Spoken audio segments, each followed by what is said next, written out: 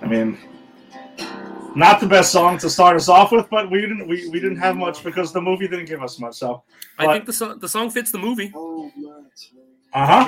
Without burying the lead, let's do that. But welcome everybody to a brand new episode of Granny's Peach Tea. We are at episode 38. Jason, go. 38. Look, I had nothing. Man, I dropped the ball today. I had nothing. 38, man. We're getting up there. Jeez, we're nearing middle age in this podcast. Yeah, we're cruising all along. But yeah, thanks for joining us tonight. Really appreciate the support. With me, as always, is my compadre Jason. What's going on? What's going on? Nice to be here. Good to be back talking some, Supergirl and Batwoman, and looking forward to talking about CW stuff. Yeah, and the Swiss Army knife, as I referred to many times, of Pop Culture Pros, Tim Tabala. Oh, there he is. I'm still doing the guns. This is number 17, baby. 17 right now. The streak lives. The streak lives. No, I'm happy to be here to discuss Baywatch Nights of all things. I can't believe I actually got you to watch this show with me. Dude, I might have to watch one more just to see what you see, but yeah. I mean, look, all right, I'm gonna defend myself right here.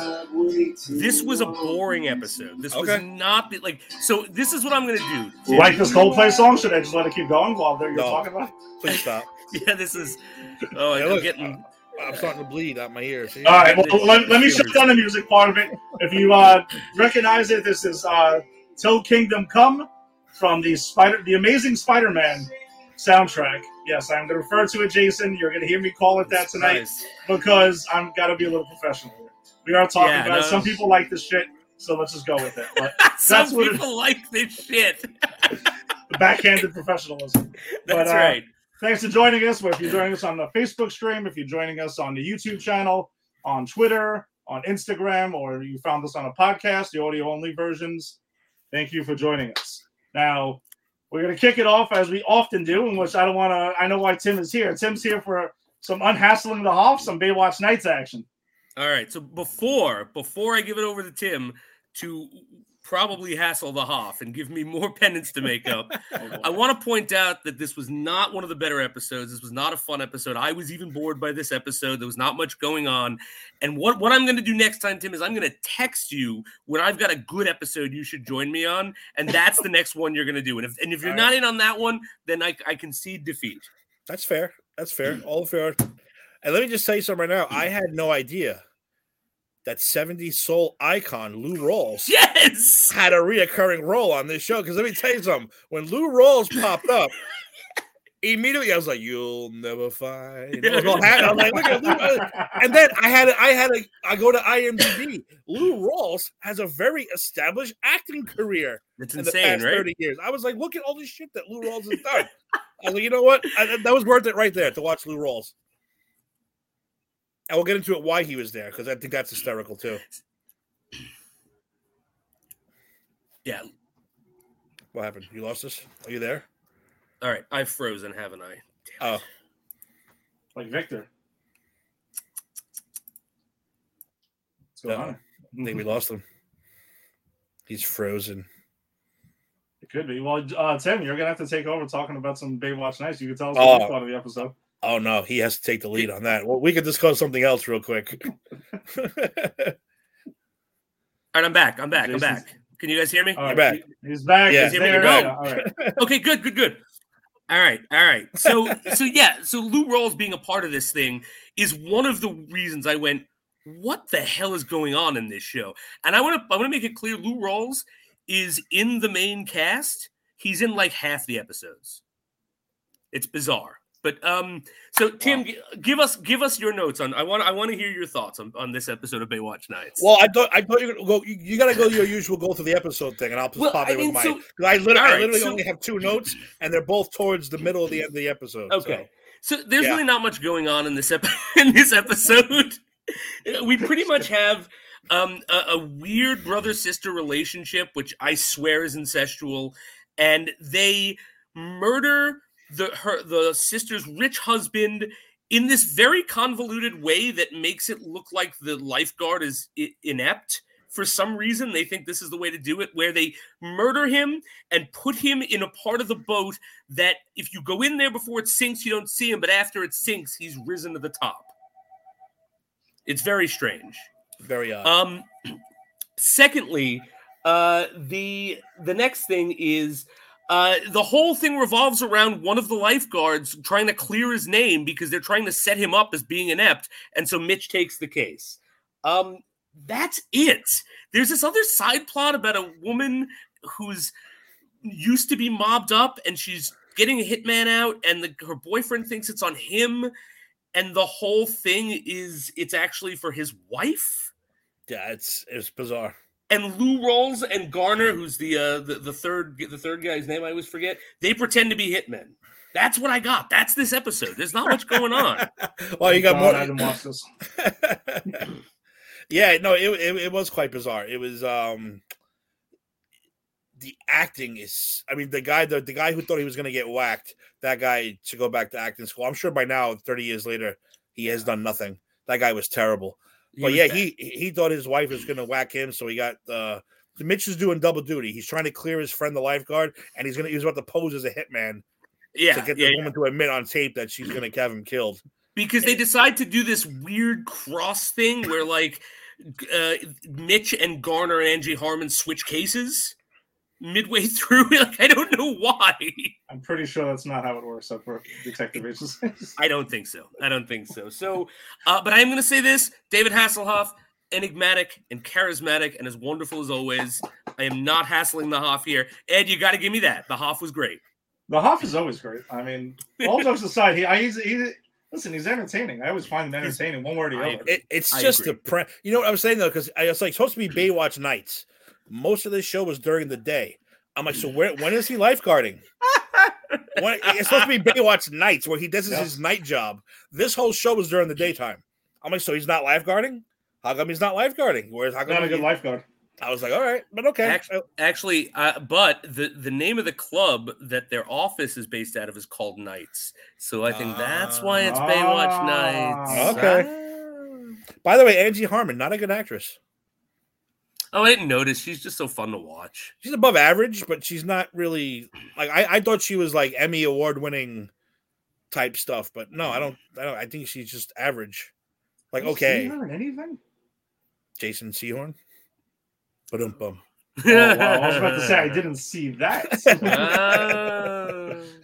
No, I don't think I've ever watched like anything she's been in ever. I mean, I know of her. This funny thing is, I knew exactly who she was when I put the first episode on, but I couldn't tell you where I knew her from. No, I know who she is. An NBC show. What NBC show is she famous for? Like the Law and Orders or something? One of those Say Don't Swear, Law and I don't know, one of those goddamn shows. Did you just say Law and Order? Say Don't Swear. I don't know, one of those shows. That was my favorite Law and Order. It ends with Jerry Orbach really being a child with autism looking into a crystal ball or something. However, that show ends.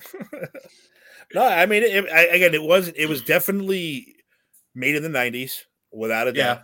Without a doubt, it was made in the 90s, the show. And it was definitely syndicated 90s. Like, it has a feeling to it. Yeah. No.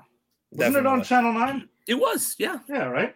It was right after Baywatch. The UPN at that point. Or did they air simultaneously? No, it literally was the show after Baywatch. They aired them back to back. Oh, yeah.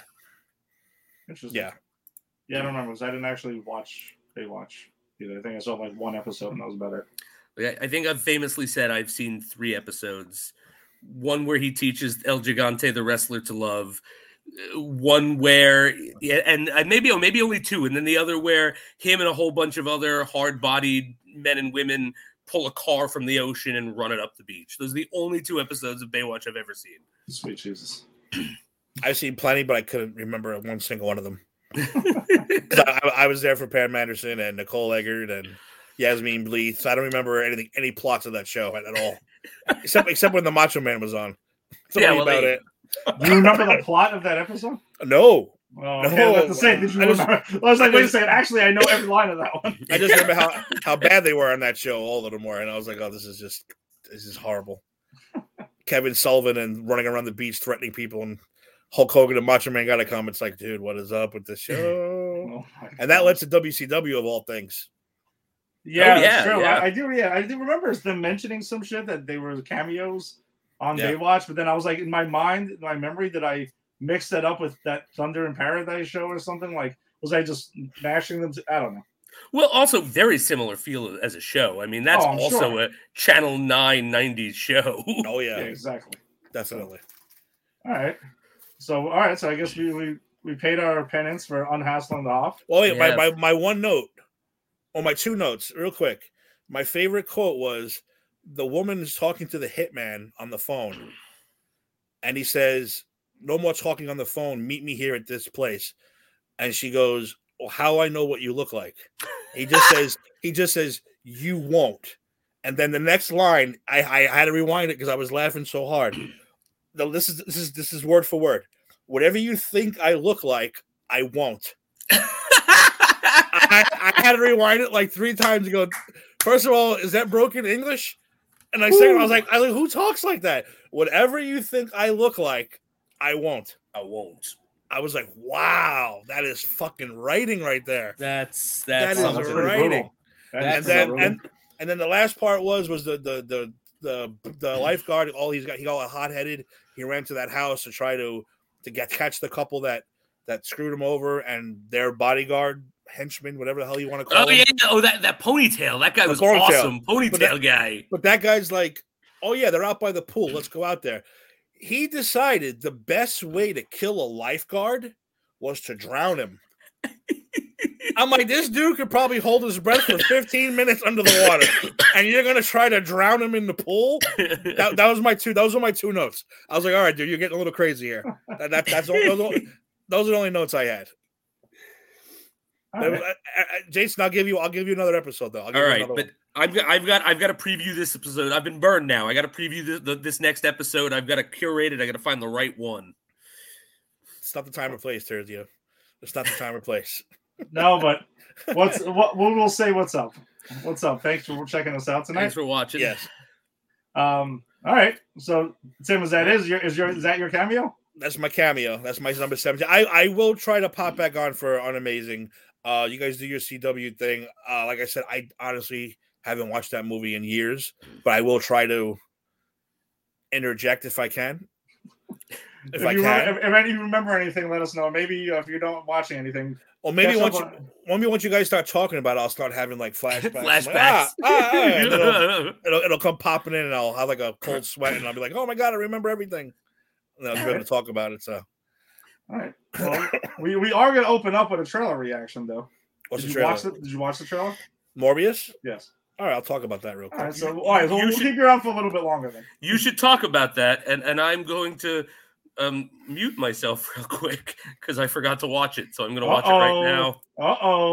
Go watch it. Look, my son went to sleep later, and I'm solo parenting this week, so I lost track. Give me however long the trailer is, I'll watch it. All right, well, you can watch Jason's face if you're watching us, and you can see his actual trailer reactions like other channels do. But yeah, so we got a brand new trailer for Sony's Morbius when they're expanding their Spider-Man-ish universe, whatever it is, because things are very much up in the air with Spider-Man No Way Home, probably going to be a massive game changer next month.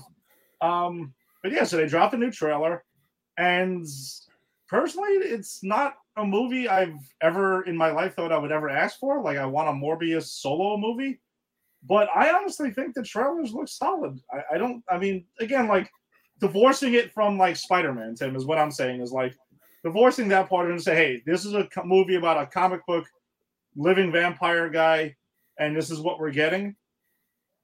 I thought it was like halfway decent. It looks cool, and then the movie could completely suck. But I think that in trailer, it got me more excited to see the film. Like, I'm gonna watch the movie.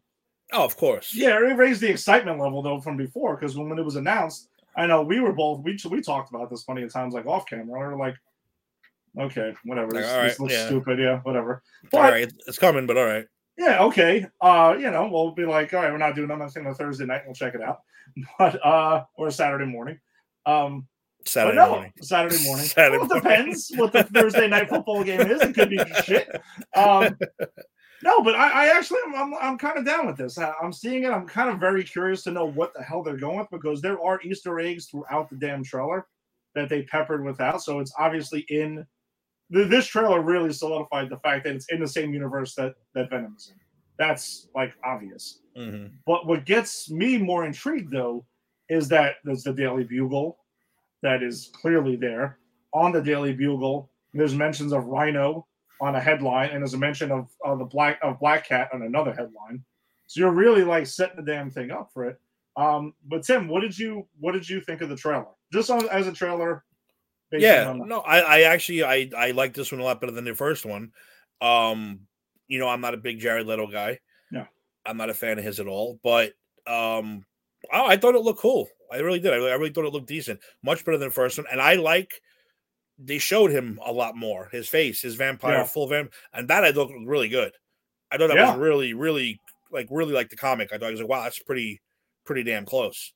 And like you said, we can't really judge this movie because we don't know what the hell's going on yet. We don't know what universe, where, how. Because how is Vulture in it? Yeah, that's the thing. Adrian Toomes is in it from Homecoming. But if they're saying this is not the MCU, right? Like what the hell's going on? Yeah, what the hell is going on is right. Yeah, you got the Daily Bugle with the Rhino. Now, is that Andrew Garfield's Rhino? Is that a different Rhino? Is that a different Rhino? All right, so I just finished it, and unless this is also tied into a multiverse thing, unless that's what they're getting at, that they're trying to set up a shared Spider-Man like multiverse with the MCU. That's because you're right. I was just watching it, and you see the Spider-Man with the word killer written on it, and you see murderer, and then like Adrian Toomes, and it's like, so the only thing I can think of is that they're trying to do like capitalize on that multiverse, like they did like with Venom, because Venom's going to be in this new Spider-Man movie. Well, we're assuming that because it only makes sense, yeah. Well, I mean, with that like post-credit scene from the second Venom movie, I mean, if he's not, then what the hell was that post-credit scene setting up? Well, I think that's what I wanted to bring up in a conversation with the three of us here, though, is but if we could check off the Easter eggs that are there. We mentioned the Daily Bugle, Rhino. Tim mentioned too. We don't know which Rhino. Hopefully, it's a different Rhino because we'll say what we got to say about the Amazing Spider-Man movies, but like the Rhino, I think is one thing that's universally like hated by even people that like that movie. Yeah. So I would assume that's got to be something different. We haven't seen Felicia Hardy yet. At all, ever. So Black Cat's there. So and that's cool. And I think Black Cat is, I think, an interesting character for Sony to try to do one of these one-offs with. Like, and I think, you know what? I was making jokes with you over text before about, you don't want this obscure character like piloting his own movie, but like I think that's better than taking like people like Venom, who you cannot divorce from Spider-Man, and putting them in a movie. Like, Spider-Man ran into Morbius once. Okay, I don't need Spider-Man in this movie for it to work for me. Yeah, that's what I'm saying. I think that he's not as tied to Spider-Man as Venom is. So as a solo project, we admit that this was Sony doing a cash grab and trying to milk every Marvel property they have, because they own pretty much the Spider-Man, you want to say related properties. This is them going ahead and cash grabbing it, which is fine. But if you're going to give me a cool movie out of it, I'll take it. I think another interesting thing that's in the background, though, that I know some people have uncovered by freeze framing, there's an Oscorp building also in the background at one point that's there. Now, I don't think that automatically means Andrew Garfield's Amazing Spider-Man movies, because Oscorp exists. Pretty much MCU is the only one that hasn't mentioned Oscorp yet. Yeah. So it's going to happen sooner or later. And that's a rumor that Osborn bought Avengers Tower. Yeah, that's been a rumor for a long time now. So that's what it could be. But I think this fuels a lot of speculation, though, of what's going to happen with Tom Holland's Spider-Man post No Way Home. We know he has one more movie on his contract. He's going to appear in one more MCU film after that, which we don't know what it is yet. I mean, it could be Multiverse of Madness. Could be most people speculate it's going to be the next Avengers. But there are a lot of people who think that this movie and what happens to it is going to be how they find a way to gracefully bow him out of the MCU, and Sony is going to take over from here and kind of just do their own thing and have him mixed in with Venom, Morbius, Kraven the Hunter, because we know that movie's coming as well. What do you guys actually think is going to happen? Are you on the side of Tom Holland Spider-Man leaving the MCU? Or does he stay the MCU and they say, hey, listen, this is all one big universe, and that's what it is. Like, the Avengers don't have to mention Venom every single time he takes a shit or does anything. If Kevin Feige can stay involved, then I wouldn't mind him going to his own universe. But I want to have that input from Marvel, from Kevin Feige, from whoever. I don't trust Sony to do it on their own. I just don't. Yeah. So, but if Kevin Feige has a say in what happens and he can throw his 2 cents in and say, look, this sucks. This is good. You should do this and that. I'm okay with it. Because you know what? It kind of frees him up to do a lot of cool stuff. Yeah. But if he's not involved and it's just Sony, no. Leave him in the MCU. I think he's gonna have a great. I want to see him interact with Deadpool so bad. Yeah. I think that's going to be the greatest interactions ever. So, I mean, again, that's another guy who we don't have to figure out how he's gonna end up in there. But I'm praying that happens. So if Sony's not shares the love, I'm okay with it. No Kevin Feige, no. Jason, what do you think? Yeah, I same exact sentiments. Like, I don't at this point, like, if they wanted to make Spider-Man in his own universe and explore, the many facets of the Spider-Verse, there's enough there to do so. I've got to see him with the Avengers. I got to see him in the Infinity War saga. I can live with just having him in his own universe with his own villains and doing his own Spider-Man thing. But what Tim said, like, Sony, I don't trust that. I trust Sony as far as this movie will take you that we're about to cover today, which shows you exactly what Sony would do with a character to keep the rights and for a cash grab. And I don't want to see that. I like Spider-Man as a character too much. I like Tom Holland too much.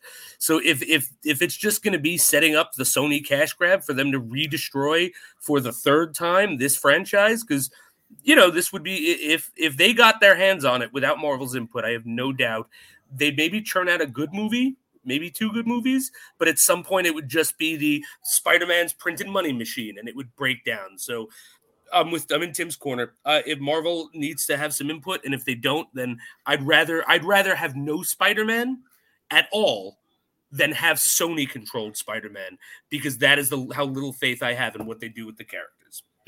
And real quick, like you said, Tom Holland only has 1 movie left. Maybe he don't want to go to Sony. Maybe he decides either I'm in the MCU or I'm not doing it. He could very well decide that. Well, so I think the interesting thing, though, about that is, and there's been a lot of stories that have been floating around, because now, there's a lot of interviews happening for No Way Home, and they're starting to pump it up. I think they're just waiting till after Eternals, about a week. It's been out a week or so. Then we're going to get full force Spider-Man No Way Home. Why haven't we had everything? How did we not get a trailer this week to appear with Eternals tomorrow? How did that not happen? Well, I'm so baffled by that. Well, I'll say 2 things about that. Number one, we still have tomorrow to happen. Who knows? It could drop tomorrow. Remember, we don't even have a poster for this thing yet. Yeah. Like, there's nothing. There was rumors online that some people were shooting down. I saw on Twitter that it was like, the reason we don't have a trailer yet is this Marvel Studios and Sony not getting on the same page of how to promote this movie. Like, apparently, Marvel Studios does not want to show Tobey Maguire or Andrew Garfield. Now, again, if you believe that means you believe they're in the film. So there's a lot of, still things we don't know. And some people were shooting that down, saying that's bullshit and stuff like that. I personally think it's because they want Eternals to get their spotlight. Their movie's coming out. They're not a very well-known property. Spider-Man is arguably the most popular, comic book character ever. So they're like, hey, listen, we got a lot of buzz for this film. We'll wait until Eternals passes, and then we're going to go full force Spider-Man No Way Home. That's my belief. That's what I think is going to happen. I just think they want to give Eternals their time to shine, which, from a Marvel Studios perspective, I can kind of understand that, though. Because you don't want people coming out of Eternals raving about the Spider-Man trailer, and meanwhile the movie, they're like, it's all right. But did you see that Spider-Man trailer? Yeah. I just think it's a smart business move. And again, this wouldn't have happened if COVID didn't hit and we had all the movies kind of on top of each other now. If they were more spaced out, this wouldn't be a problem. And like you said, Tim, I would totally expect a No Way Home trailer in front of Eternals, but I think because they're a little over a month apart, they kind of got to give them. I figured it would be yesterday. It would have popped. Usually Tuesdays, don't they drop trailers on Tuesdays? Usually, sometimes Monday mornings at 9. Yeah, so I figured it'd be that, and then you go see Eternals on tomorrow, and there it is on the big screen for everyone to see. But let me tell you something. This kid who lives in this room behind me is counting the days. Daddy, you know there's 55 days left? You know there's 54 days left? Dad, you see this picture online? I'm like, dude, first of all, I try to tell Jax, don't believe everything you see online. Doesn't mean anything. Doesn't mean shit. But every day he pops out a picture. Is this real? Is this real? So this kid's beyond hyped up. That's what where's the trailer? That's the first thing I did when I walked through the door. Hey, what's up? How's it going? Where's the trailer? The trailer didn't come out yet. What happened to the trailer? I don't know. Call it fucking Marvel. I don't know. It sounds familiar. It sounds like my nephew on the it sounds like Alex there. Yeah. Let's drop in 2 comments from Alex there. He's chiming in on the conversation. I see the Daily Bugle bus advertisement. Yes, the Sam Raimi Spider-Man spray paint. Yeah, there's that part where Morbius walks past the thing, and it's clearly not Tom Holland's Spider-Man, but that's the one we mentioned, spray painted murder on it. So referencing, we've got to assume the other Spider-Men that we know of are not murderers. So you would assume that that's who they're referring to. Yeah. I'm so confused. It's like it's an origin movie plus dealing with actual MCU problems. But see, that's Alex where we're not exactly sure, because that's what we're discussing is this are they saying that the Sony Venomverse, as they refer to it as at times, really an extension of the MCU, or is it just whatever? I mean, it's its own thing, or is he going to be moved? What is going on? Tim, what do you think? Not just doing something, that's all.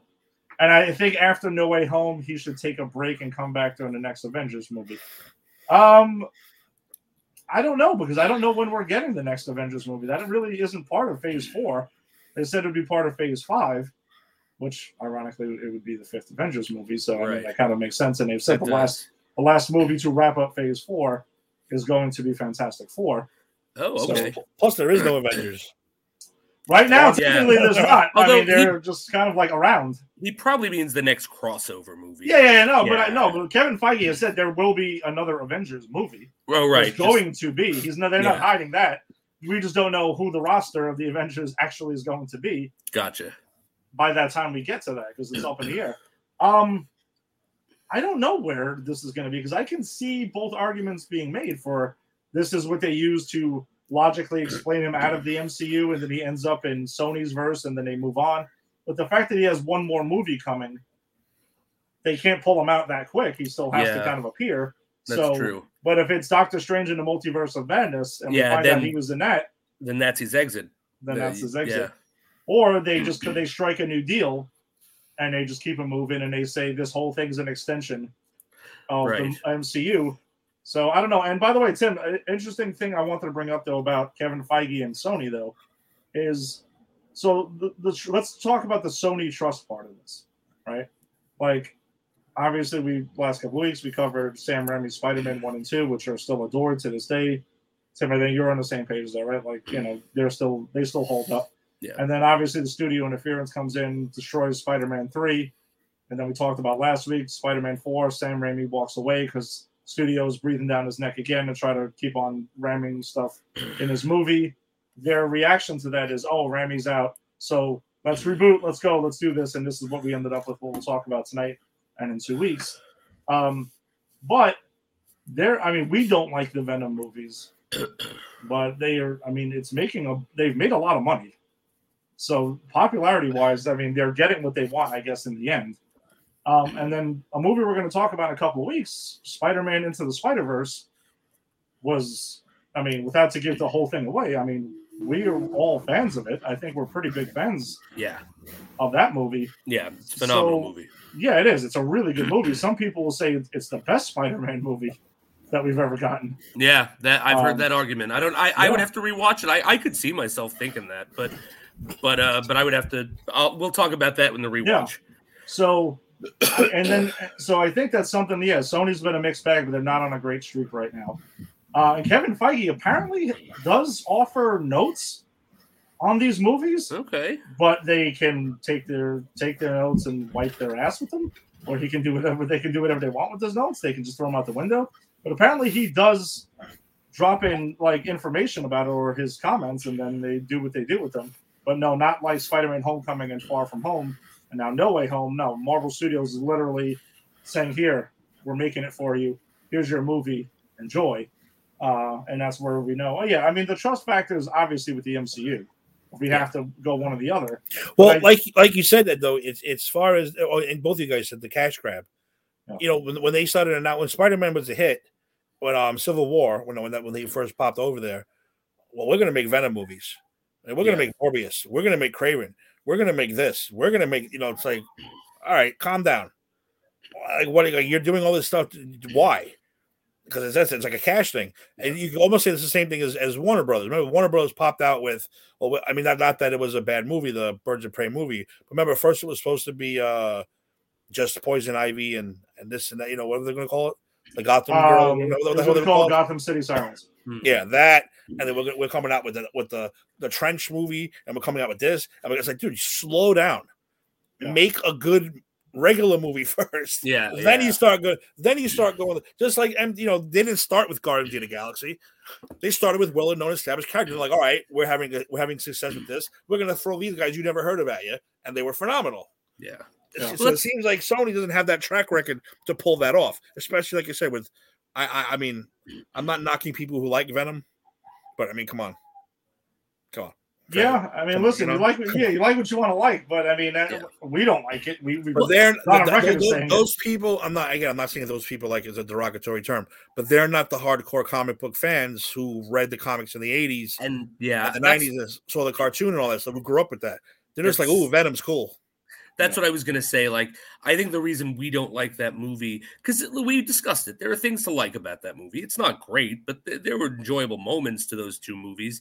But I think my biggest problem, and I think the same thing with you guys, is you take a character that is literally part of Spider-Man and you try to use him to set up a non-Spider-Man universe without Spider-Man. It's like, of all the characters, like, literally any other character in the Spider-Man universe would have made more sense than choosing Venom, but Venom has the cachet. Venom has is popular.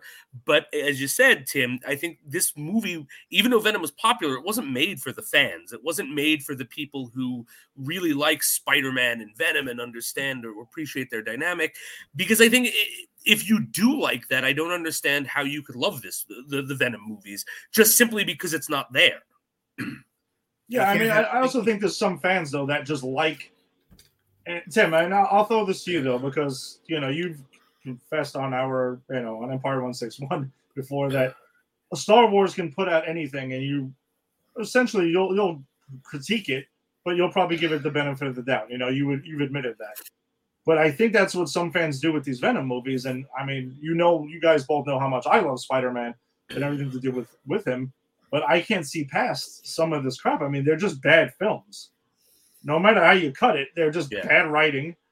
They're terribly written movies. But I think we agreed too is that if they hired better writers that kind of knew what they were talking about, but if you used the same cast and the same mostly everything, you would have a good movie. There was something there to be said. Well, bringing that up, it's like the prequels, the Disney movies, as they're called. Yeah. I won't bash any of them, but I can see people's problems with them. And yes, I can see, especially the last one, it was very rushed. It was very here fans, I'm going to spoon feed you all the shit that you want. Here it comes, open up. And then it was like, I got too much shit in my mouth. And you're ruining this movie for me. Yeah. And then, like I even said, I never bashed the movies, but when The Mandalorian came out, I'm like, holy shit. If this is what those movies should have been.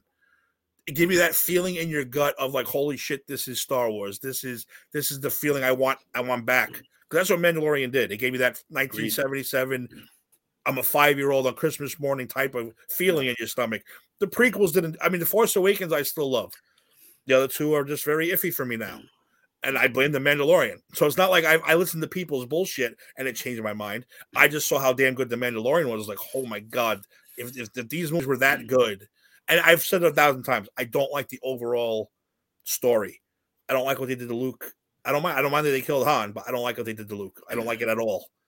It pisses me off. So like again with this too, it's the same thing. It's like, oh, Spider-Man's popular. We're gonna come out with Venom. You can't come out with Venom. Venom can only exist because of Spider-Man. Well, we're gonna do it anyway. Oh fuck, here we go. Well, that's the kind of thing. Like you said, if they come out with Kraven the Hunter, it makes more sense. Yeah, it's not as tied.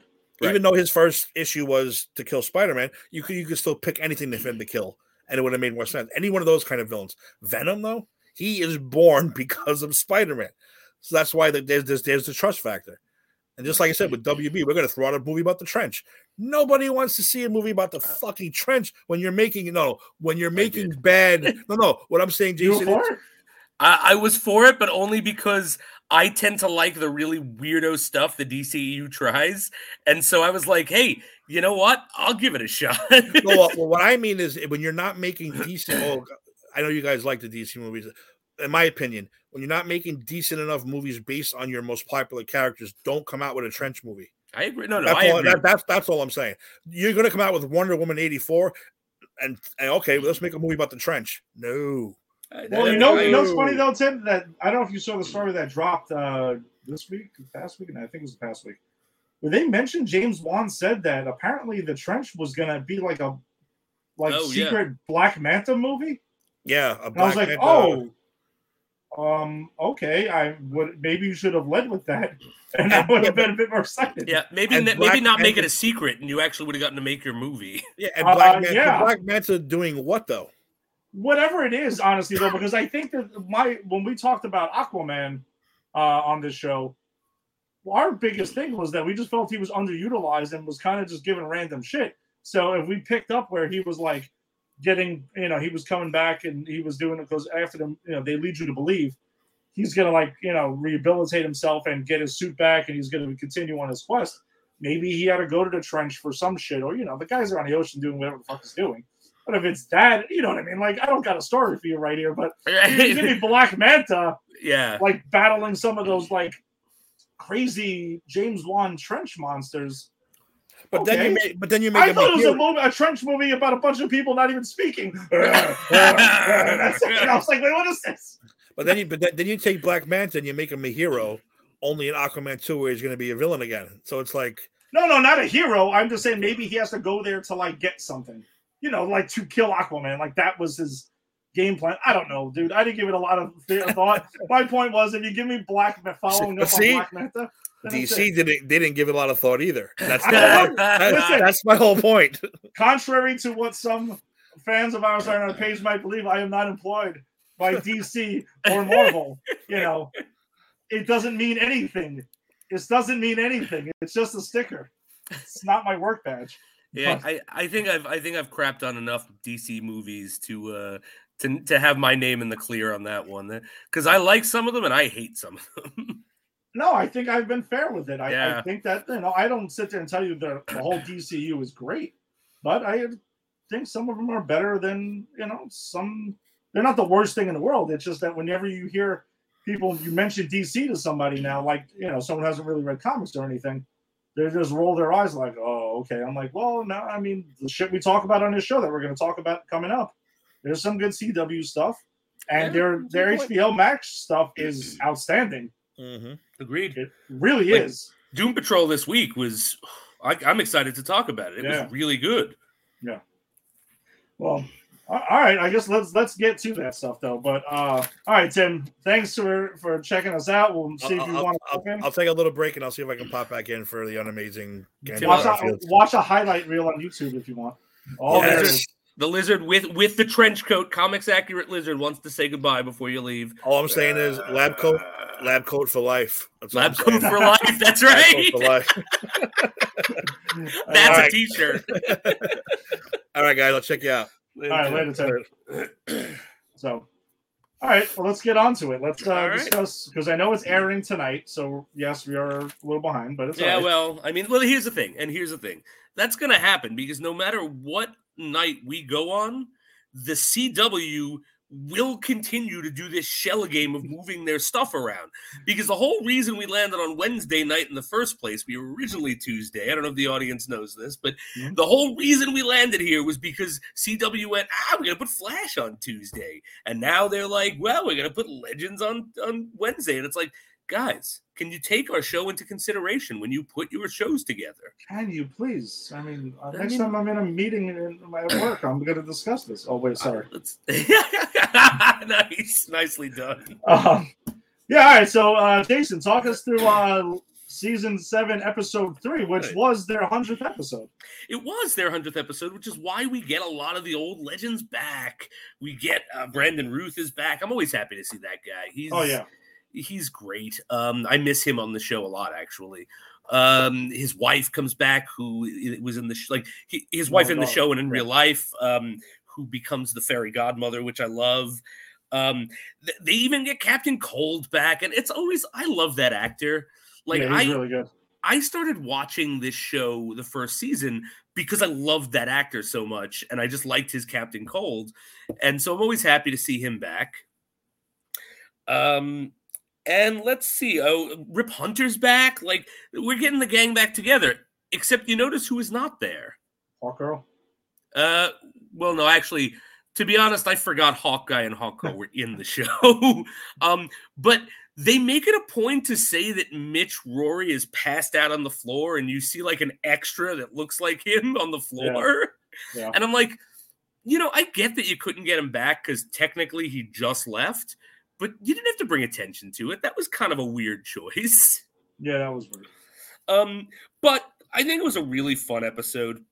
The whole thing is Gideon, who's now a human being because of the spell that Astra puts on, pretty much is trying to reconcile her programming versus her humanity now. And they go into her head using magic, Spooner and Astra, and they see a British version of Jefferson, who was half a Firestorm. Which is great, by the way, because that's actually like his regular voice. Oh, is that just his voice? That's why he was doing that? Yeah, he got to like actually speak like himself, which I thought was interesting. Because I'm so amazed by when some of these actors, you just hear them speak with a British accent. Like, wait, what? It's like the dude from Get Out, right? I had the same thing when I saw him on Black Mirror. I'm like, what? Yeah, when I saw Christian Bale, I heard him in an interview the first time, it blew me away because I'm like, I saw him in American Psycho, which we both love. And then I think it was like probably promoting Batman Begins. And I was like, wait, what? Yeah, well, also Christian Bale has that crazy thing where if he's promoting a movie while he's promoting it, he stays in the accent of the character. Like, I love that man, but he's nuts. Yeah, he is. He really gets into it. All right, so pretty much, I don't want to linger too much because it's a fun episode, but there's not a whole lot going on. It's pretty much Gideon has to go through her memories to relearn all of the things she learned from the legends and sort of become her own person and be an actual person, not a machine. Victor Garber's back, the other half of Firestorm. I love that guy. That guy was in the original Sweeney Todd on Broadway. Wasn't it Lost also? He was on not Lost. He was on Alias. Alias, okay, that's what he was. Jennifer Garner's dad, and I've seen way too many episodes of that show. But I think like that guy's top notch. I always love when he's like there singing show tunes with Gideon. Gideon does a lot of karaoke and a lot of singing in this episode. Yeah, which I'm for it. I wonder if you caught the other cameo. Which one? What did I miss one? During the fight scene with the lance, when the because they have to pretty much like fight some of the legends throughout it. Yeah, and they fight the lances, which I'll refer to them as the two Captain Lances. There's a fight there, and Bebo. There's a Bebo that's there, which we haven't seen Bebo in a while. We haven't seen Bebo in a while. Yeah, and I did catch that. I have its own separate note. Just one word, Bebo. Okay. We learned that Rip Hunter actually officially fucks over each and every one of the legends at some point because the reason Gideon's having this issue is because he reprogrammed Gideon to take care of the legends and prioritize the legends over the time stream, which was against what her initial programming was and what was causing all of this. So she has this internal struggle. She gets better. She's part of the team now. She's going to go steal a pie for the gals. another important thing we see is that Bishop is back, but it's not the evil Bishop that they killed with the Ziggurats. It's the Bishop they stole from the Time Stream to help them. And he apparently made a copy of Gideon's AI and has it. And so this obviously is where the second Gideon who strands them in the 1920s comes in. Like, we now see kind of where this isn't. I like that they're bringing in that Bishop because I like that actor. I thought that character was pretty interesting.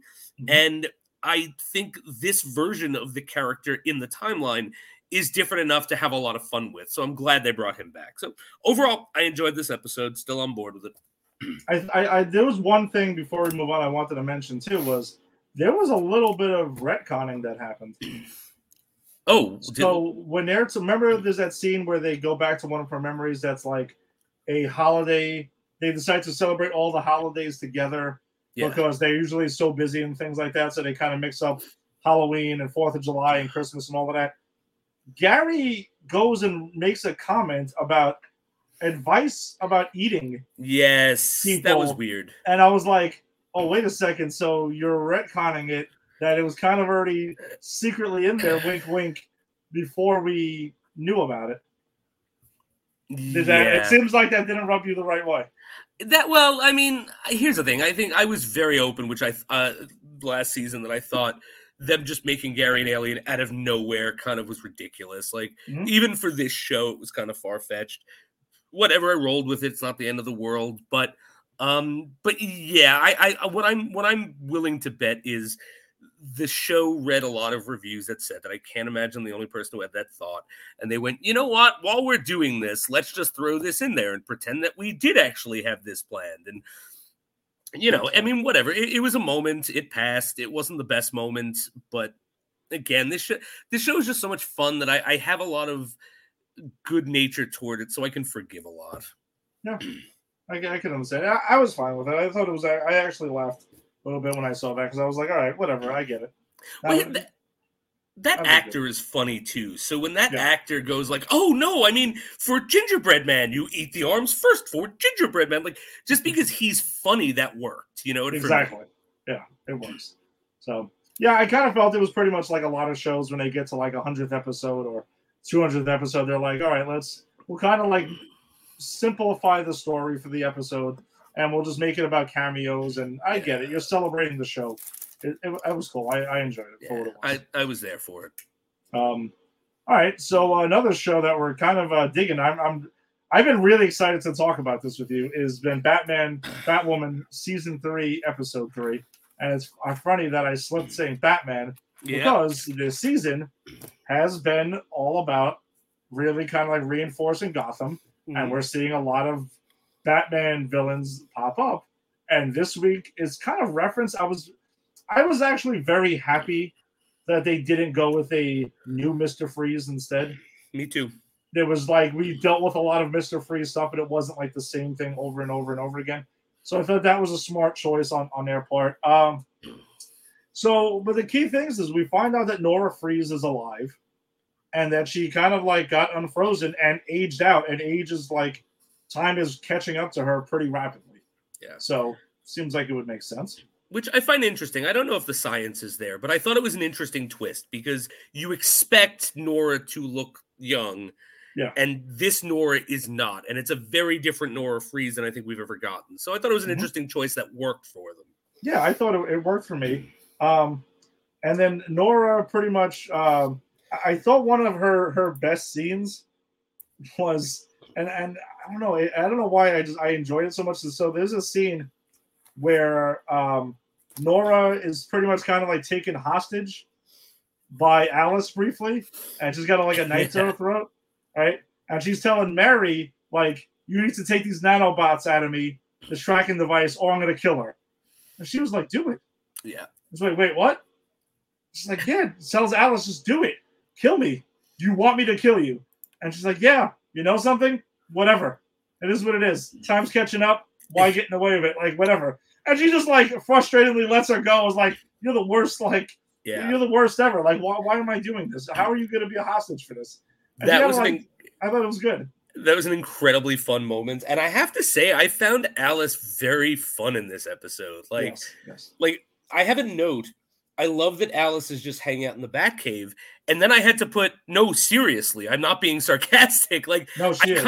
I kind of loved that. Like, no, but I really like that because she's just hanging out. And they're like, what are you doing? Like, even they're annoyed with her, and she's just like being her in the Batcave. And it doesn't make much sense they would bring her to the Batcave, but it's still fun. I mean, like, my big problem with last season was it wasn't fun, and they had nothing for these characters to do that made sense with each other.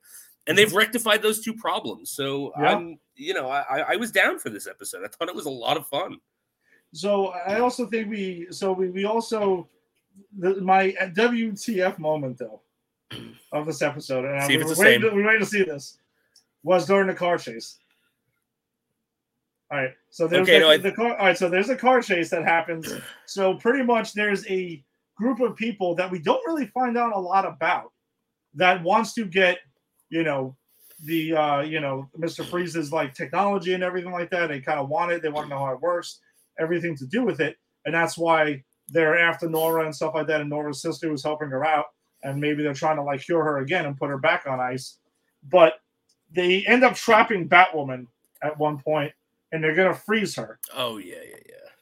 So that happens, and then she's on a comms talking to Batwing, pretty much saying, listen, I'm on my way. You can't fall asleep, because if you fall asleep, you're gonna die. Like, hypothermia is gonna set it, and that's it. So then Sophie gets on, and she's talking to her and stuff like that. And I was like, then it turns to some like flirting that kind of happens, and that's not the WTF moment, because I was like, really? But then she gets out, gets in the with Batwing. They get into the Batmobile, which I still hate this Batmobile. Oh, it's terrible. It's not. It's not the worst, I can say. No, because Batman Forever and Batman and Robin still got that kind of crap going on. Yeah. It's better than that, but still. So they're chasing down these villains on a bridge where the villains go and drop a bomb back, blow up part of the bridge. There's his face missing. Okay. Batwing flies out, takes the freeze stuff, freezes it, so they have room to go over, which I'm like, all right, I'm on board. But then they kind of do this whole thing and get past it, and the villains are right there. The villains waited for them to do all of this to catch them? What the fuck, man? Okay, fair enough. You know what? I saw that. That killed me. I saw that, but didn't clock that. That is, I actually thought you were going to have like several WTF moments there. Oh, I want to hear yours, and I was going to defend them, but that one, you're right, that's indefensible. What are they doing? Down the way, they just waited for them to do this whole production, which was cool. But like, you don't need to. They're not going to wait for them. They're like, yeah, all right, let's go. Maybe that was it. Maybe the driver went, "Well, I got to see how this turns out." You know? Maybe it was really cool. I thought, but my WTF moment comes from when we find out what happened to Nora Freeze when she was released. She got confused because of the lapse in years and the fact that she started to rapidly age. So they did to her what they did to everyone in Gotham, and they threw her in Arkham Asylum, where she escaped and is currently living as like on the lam from the law because she woke up and was confused. Yeah, Angie called that out immediately and was like, what? And I was like, wait, well, that's what they do to a lot of people in Gotham, unfortunately. I mean, it's like, you know what it is? It's like the 1950s. Like, you're a colored person. Well, go into the insane asylum. You're a homosexual. Well, go to the insane asylum. You're a woman with a thought in your head. Go to the insane asylum. Like, that's Gotham. For like, oh, you're confused? Arkham Asylum. You robbed a bank? Arkham Asylum. You don't know how to tie your shoe? Arkham Asylum. Yeah, it was a little weird. It was that was a weird choice. And it made me think, did Alice know her? Alice spent time in Arkham Asylum. That's never addressed. Like she was in Arkham Asylum with half of these freaking Batman villains. Like, that was never addressed. Yeah, I thought that was pretty weird. In the episode, though, there's also Ryan meets her brother. She has like an adult brother and somebody who kind of like proposes this like business team up, which doesn't really get followed up on too much, besides her just kind of saying no and that's it. I feel like there's going to be more to that. Yeah, I'm sure they're setting up for something, and I like that guy. I think he's charming. Yeah, no, he was cool. But then we find out, Alice's delusions are followed up with again, because we find she had the delusions where her father was writing to her and stuff like that. So she's dealing with that kind of crap. Mary routes out Luke. Yep. Which I was like, okay, so now, pretty much telling Ryan and everyone else that he's having like PTSD from being shot and everything like that. And that's why the suit's kind of like sort of acting up, but it turns out he shut off the failsafe. But we kind of, and then is the Ryan and Sophie thing they're setting up. They're pushing because they kind of get flirty at 2 points in this episode. Yeah, they're definitely pushing the romance between those two. So they have a moment at the end, right? Like, yeah.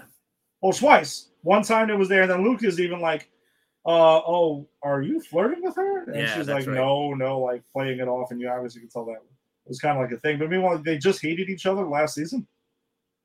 It's like, okay, but also you're setting up Luke and Mary as well. So is the whole Bat team going to be dating each other like in a matter of next week or two? Let's just say they're going to be called the Bat family for legal reasons. Was that sleazy enough? I was trying to get real. No, that was good. That was good. I like that. You did nail that. But I guess the crazy thing that happens at the end of this episode, though, is that Nora Freeze and her sister are chatting on a bench talking, right? And all of a sudden, Mary's kind of like observing and listening in and eavesdropping. Then a vine shows up, pulls her by her ankle, and like zips her away into the bushes. That was crazy. I didn't see that one coming. I did not either. And I hope that this confirms what we said we wanted, was that, it's going to be like Batman villain 2.0s, but it's going to be the real Poison Ivy. Like, that's where I'm hoping this is going. Yeah, and that could be happening now when we're recording. I mean, who knows? We will discuss next week. But I agree with you. I hope it's not another 2.0. Give us the original, the OG Poison Ivy of the CW verse, and I think that would be a smart way to go with it. Yeah, because you give us one Batman villain, and she's like a secondary character. She's not top tier like the Joker. I think she's probably second tier. So, not too big, but not too obscure. It's like, we don't need the real Mad Hatter. You can give me the Mad Hatter 2.0, but someone like Poison Ivy, we need the real thing. Yeah, I agree. Even though, just not to get into it too much, but on my, as I took a flight to Kansas City this past weekend, going there, I watched Batman Long Halloween Part 1 and watched Part 2 on the way back. And did you watch both of those? I did. They're great. That was a really, really good adaptation. It was very, very close to the comic. Yeah, that was pretty cool. And we get Poison Ivy, which is what I brought it up and Mad Hatter as well. So, everyone and their mother is in Long Halloween. Yeah. Spoiler alert if you haven't read it or watched it yet. Yeah, or even seen the cover, which has everyone and their mother on it. Exactly. It's kind of crazy. Like, ironically, the Riddler, though, not in it. I know, right? No Riddler. It's kind of a random choice. No love for the Riddler. So, all right, let's keep it moving on. Stargirl season 2 finale, which was last night. So let's throw up the spoilers since if you haven't seen Stargirl season 2 finale and you're interested, you can cut off now and come back, when you get a second. So this whole episode is pretty much, JSA versus Eclipso, JSA plus, because they pull out everybody in the kitchen sink. It is crazy, and I get it. Like, Eclipso has been this powerful. So there's this crazy fight with the JSA and Cindy versus Eclipso that kind of like kicks off the episode. Then Eclipso ends up putting together like these like mirror matches for the team to fight. Like, Pat fights another version of Pat, and Cindy fights like a younger version of herself, which was creepy. And then, Stargirl is trying to pretty much shoot with the cosmic staff little creepy Eclipso for most of it. And then Beth watches another Beth antagonize her family, her parents, for fighting and stuff like that, and pretty much like does that with him, and Beth and Dr. McNider are watching that happen. There's a lot of crazy stuff going on in there. But the crazier thing, though, is that later on when we catch up with Our Man, when he shows up for the fight, he doesn't have his hour, stuff. He can't put it together. And he brings Solomon Grundy into the fight. Solomon Grundy gets a fucking hole put through him by Eclipso and kills him. Yes, he does. That was unexpected. Yeah, I did not see that one coming. I was happy. I was excited to see Solomon Grundy in the fight. We've been talking about how I felt it was a smart move to turn him into kind of like a good guy this season. Yeah. But yeah, to see him put down like that, and they tease at the end, he's not really dead. The Shade, who's back to life, which the fact that the Shade, who's come back to life, is saying this, he shows up at the end and he goes, "Don't worry, our man, that's not Ben Parker in that grave," and he walks away, and we all know what that means. No, he doesn't say that, but he does say like he'll come back. Yeah, kind of gives him in the right place at the right time and stuff like that. It'll be fine.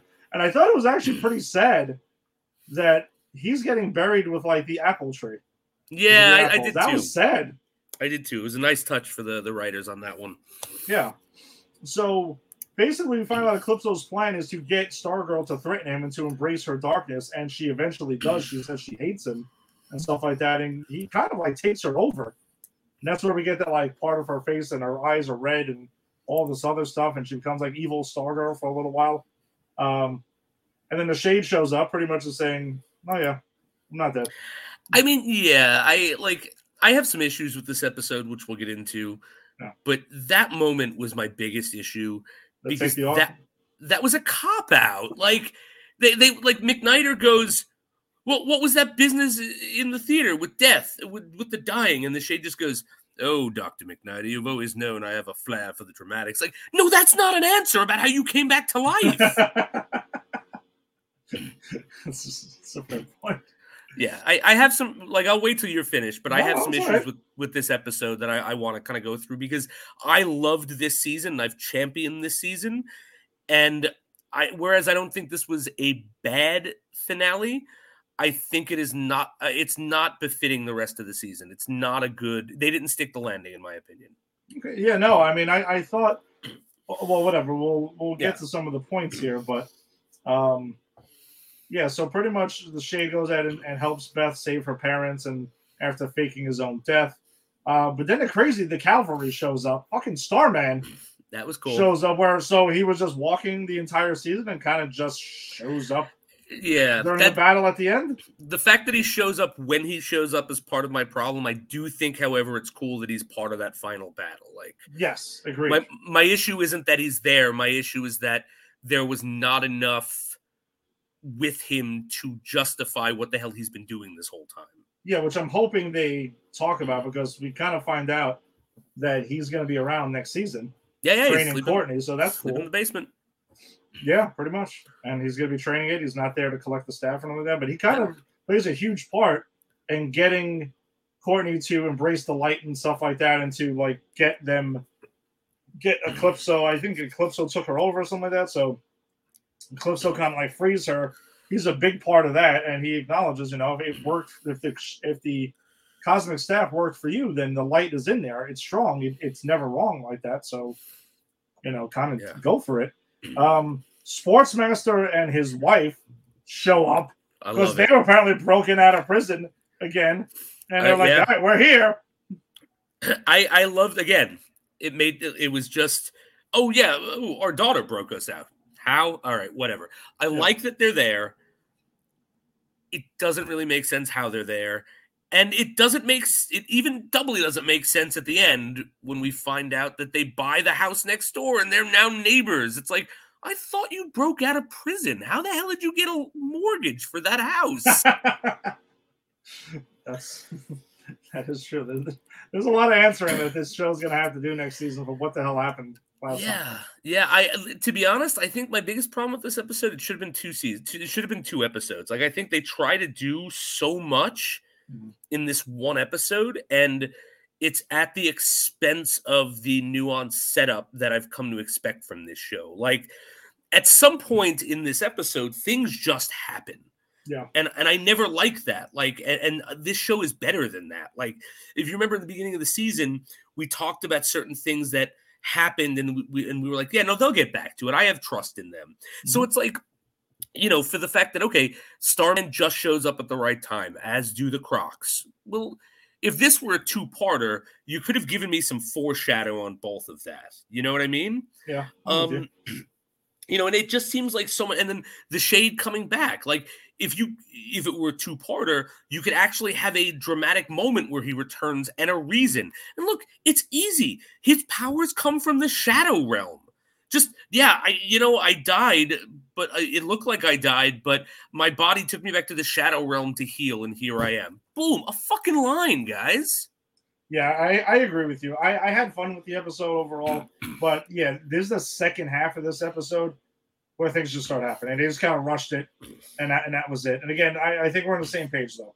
We like what happened, we just don't like how we got there. That's exactly it. Like, if they took more time, if there was one more episode setting some of this up, and they didn't require everything to happen in this episode. I think if everything happened the way it did in this episode, but there was more connections in the previous, I think it would have been better. So that's it. It's not how we go. It's not where we got. It's how we got there.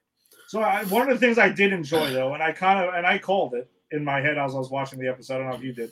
So they get Thunderbolt to join the fight and stuff like that, and the kid's like, I wish Eclipso was turned to toast. My favorite part of the episode. Yeah, he's like, all right.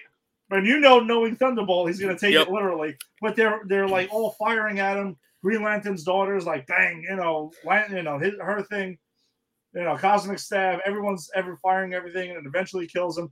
But then after it's all done, I was like, wait, tell me it happened? And then I see the little speck, and it was burnt toast. That was hysterical. That is what they turned him into. And I love the line where it's like, well, what do we do with him? Like, well, we better lock him up.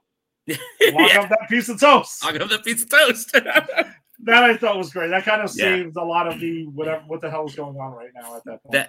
I thought that was a lot of fun. And actually, when he wishes that, I'm thinking, oh God, is that going to screw them over? Is it? And then of course you see everyone firing, and I'm like, all right, but they got to turn this guy into toast. And like when they did, I was like, yes, the toast. That was great.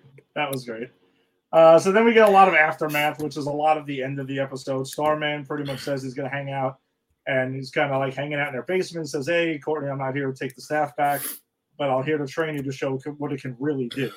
So we're gonna got a lot of Joel McHale next season, which is cool. I like him. I do too. He's a big like knife collector. Really? I didn't know that. Yeah, and he's like best friends with Conan O'Brien. I listen to a lot of podcasts because I can't sleep at night a lot of times. So I listen to podcasts, play video games, and I listened to one called Conan O'Brien Needs a Friend. And the best episode, it's him just like talking to celebrities. It's Conan O'Brien. Yeah. But my favorite episode is him and Joel McHale because they're literally friends who like hang out all the time. And so it's like, and they're just telling stories. And like, so Conan's like, hey, remember that time you brought that big knife to my house as a gift? And he's like, yeah, I was bringing knives. I collect them, and I'm listening. Like, it's like I'm listening into their friendship and their friendly conversation. I'm like, I'm learning a lot about these two gentlemen. And one of the things that Joel McHale is an insane knife collector. I had absolutely no idea. That's awesome. So then we find out Dr. McNider, apparently his wife was pregnant, and then Beth finds her, tracks her down, and they find that he has a son. So he's off to go ahead and do that. And he officially passes the torch on to Beth because she's even like, well, what if the world needs, Dr. Midnight again? Well, and he says, well, they have one. Pretty much saying, I seal of approval, you're Dr. Midnight now. It's a great moment, actually, because their friendship their relationship is my favorite in this season because Beth's parents, even now, they're insanely doting on her. Now that they're back from wherever the Shade rescued them from, Beth still breaks my heart because they're still terrible parents. And Dr. McNider was like a really nice father figure for her, and I was hoping he'd stick around and nurture her. But it was nice that he passed the torch. It was a nice moment. But I do think that they brought back the original Starman and Dr. McNider because they're going to use them again. Of course. They could have just said that they were dead otherwise. Of course, yeah, and I wouldn't be surprised if we get a Green Lantern or something because they're going to explore the Green Lantern's daughter. So I'm sure there's more of that coming. Yeah, and they also have to explain more explanation of how is Starman not dead? Yeah, because even Pat mentions that. Yeah, so we will probably get that next season.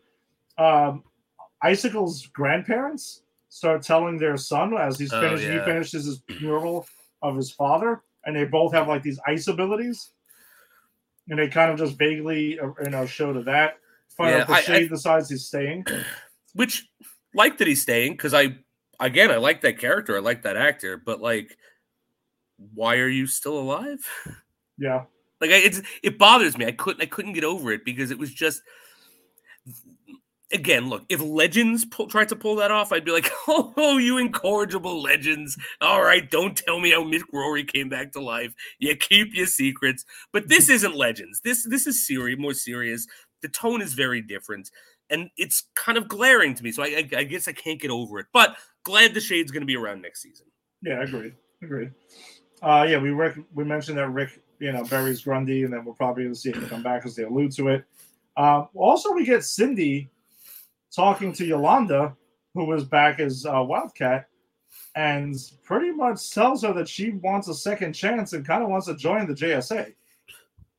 Which I kind of liked because it really reinforces what we've been saying as a theme of this season, is that there's a difference between bad and evil. And I think Cindy kind of proves that she might be bad, but she's not evil. I mean, she took the stand and put her life on the line against Eclipso, whatever her reason, she did.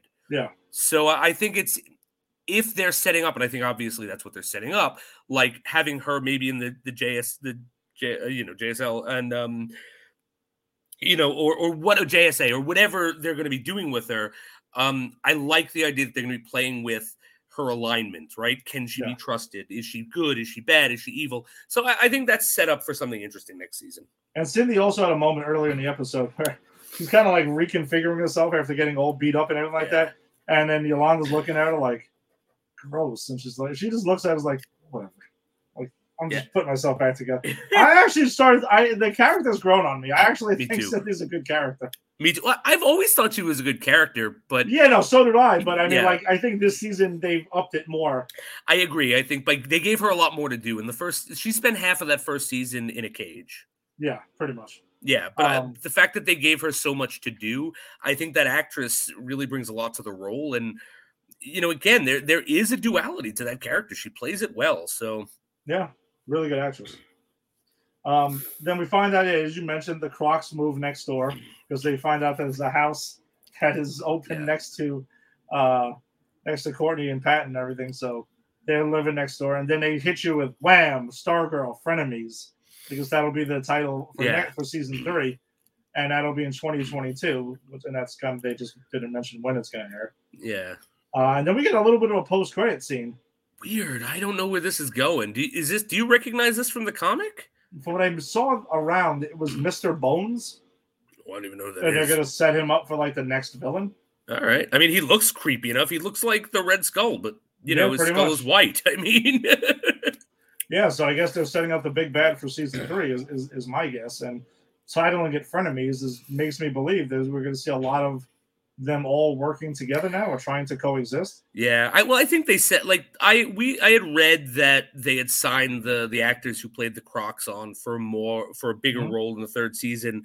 And I think it just makes sense. If you remember back to that episode where they break out of prison and they're like hanging out with Pat, like that was so much fun and so interesting to watch that how could you not want to explore that throughout a season? Yeah, no, I agree. I'm for it. I just want some explanation of some things. Same here. How'd they get that mortgage? Because as a guy who a couple of years ago, just recently, and you too, right? Just recently got a mortgage. That shit ain't easy. No, it's not.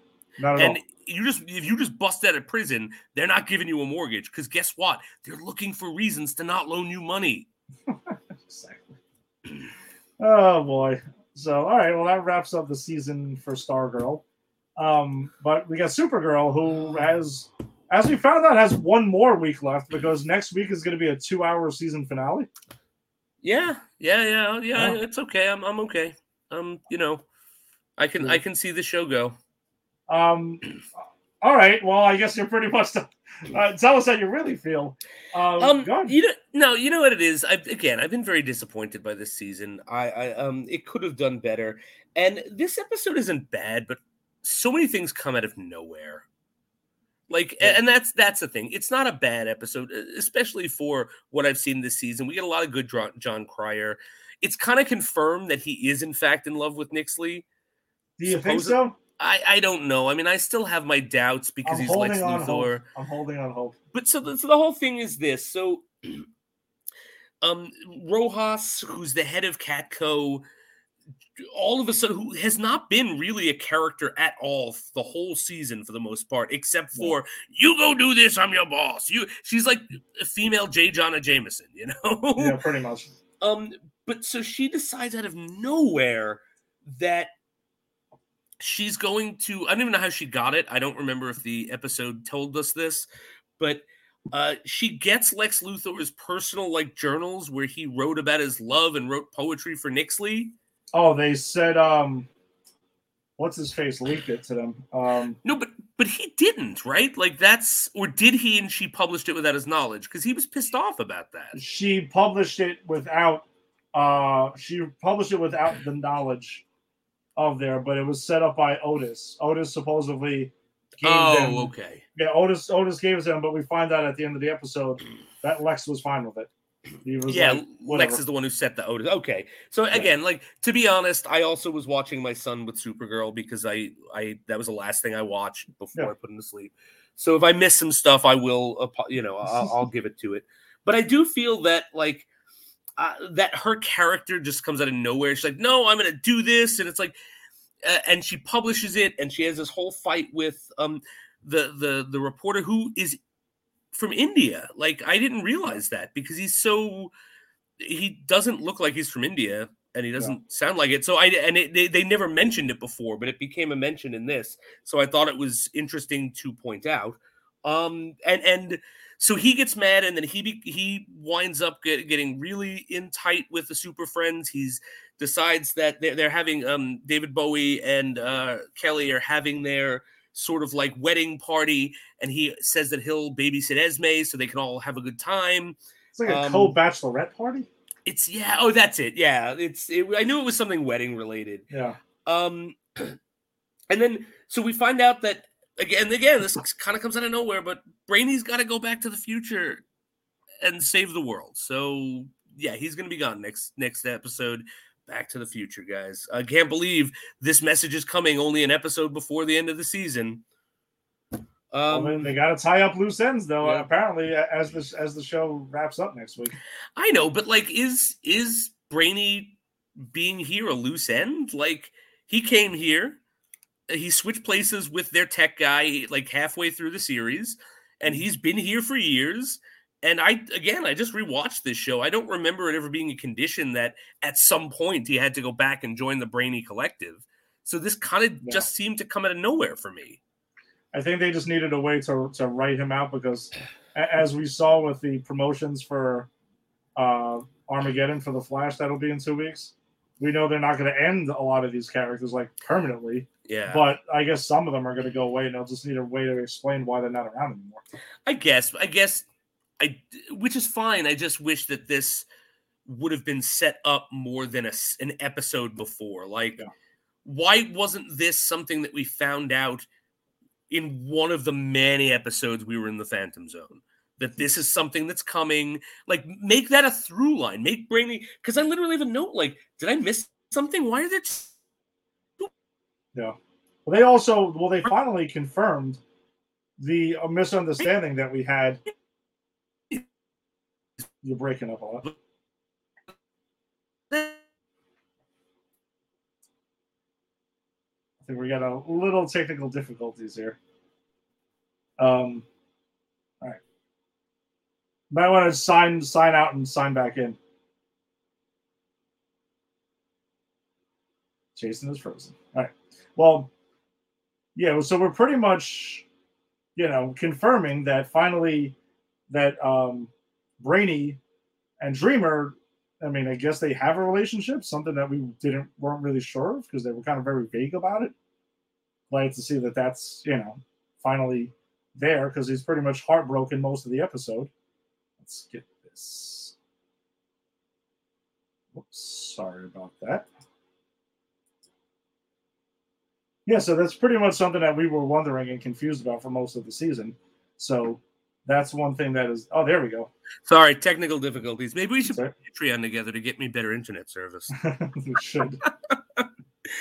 But sorry about that. So where did we miss off? We were talking about the two brainies, right? Yeah, well, I was telling you though or telling the audience as well, that they pretty much finally confirmed that Brainy and Dreamer have a relationship because he's heartbroken about having to leave her and everything like that. That was made extremely, extremely clear in this episode, at least. It was, and I'm glad that they decided to take the second to last episode to clarify that relationship.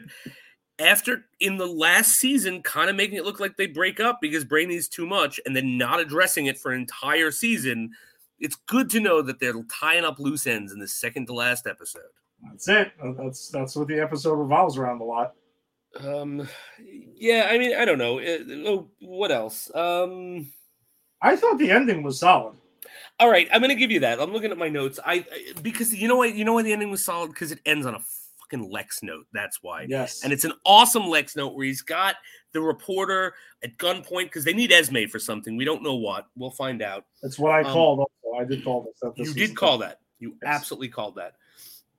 And they find Esme, and he's got, Lex has got the reporter at gunpoint. And he's like, oh, all right, then. Well, I guess I'm done. And he walks out, and he goes back, and he goes, oh, I almost forgot something. And he shoots him. And I knew he was going to do that, but it took nothing away from how cool it was to watch Jon Cryer do that. And that's when he tells him that he set that whole thing up. And that's kind of the episode.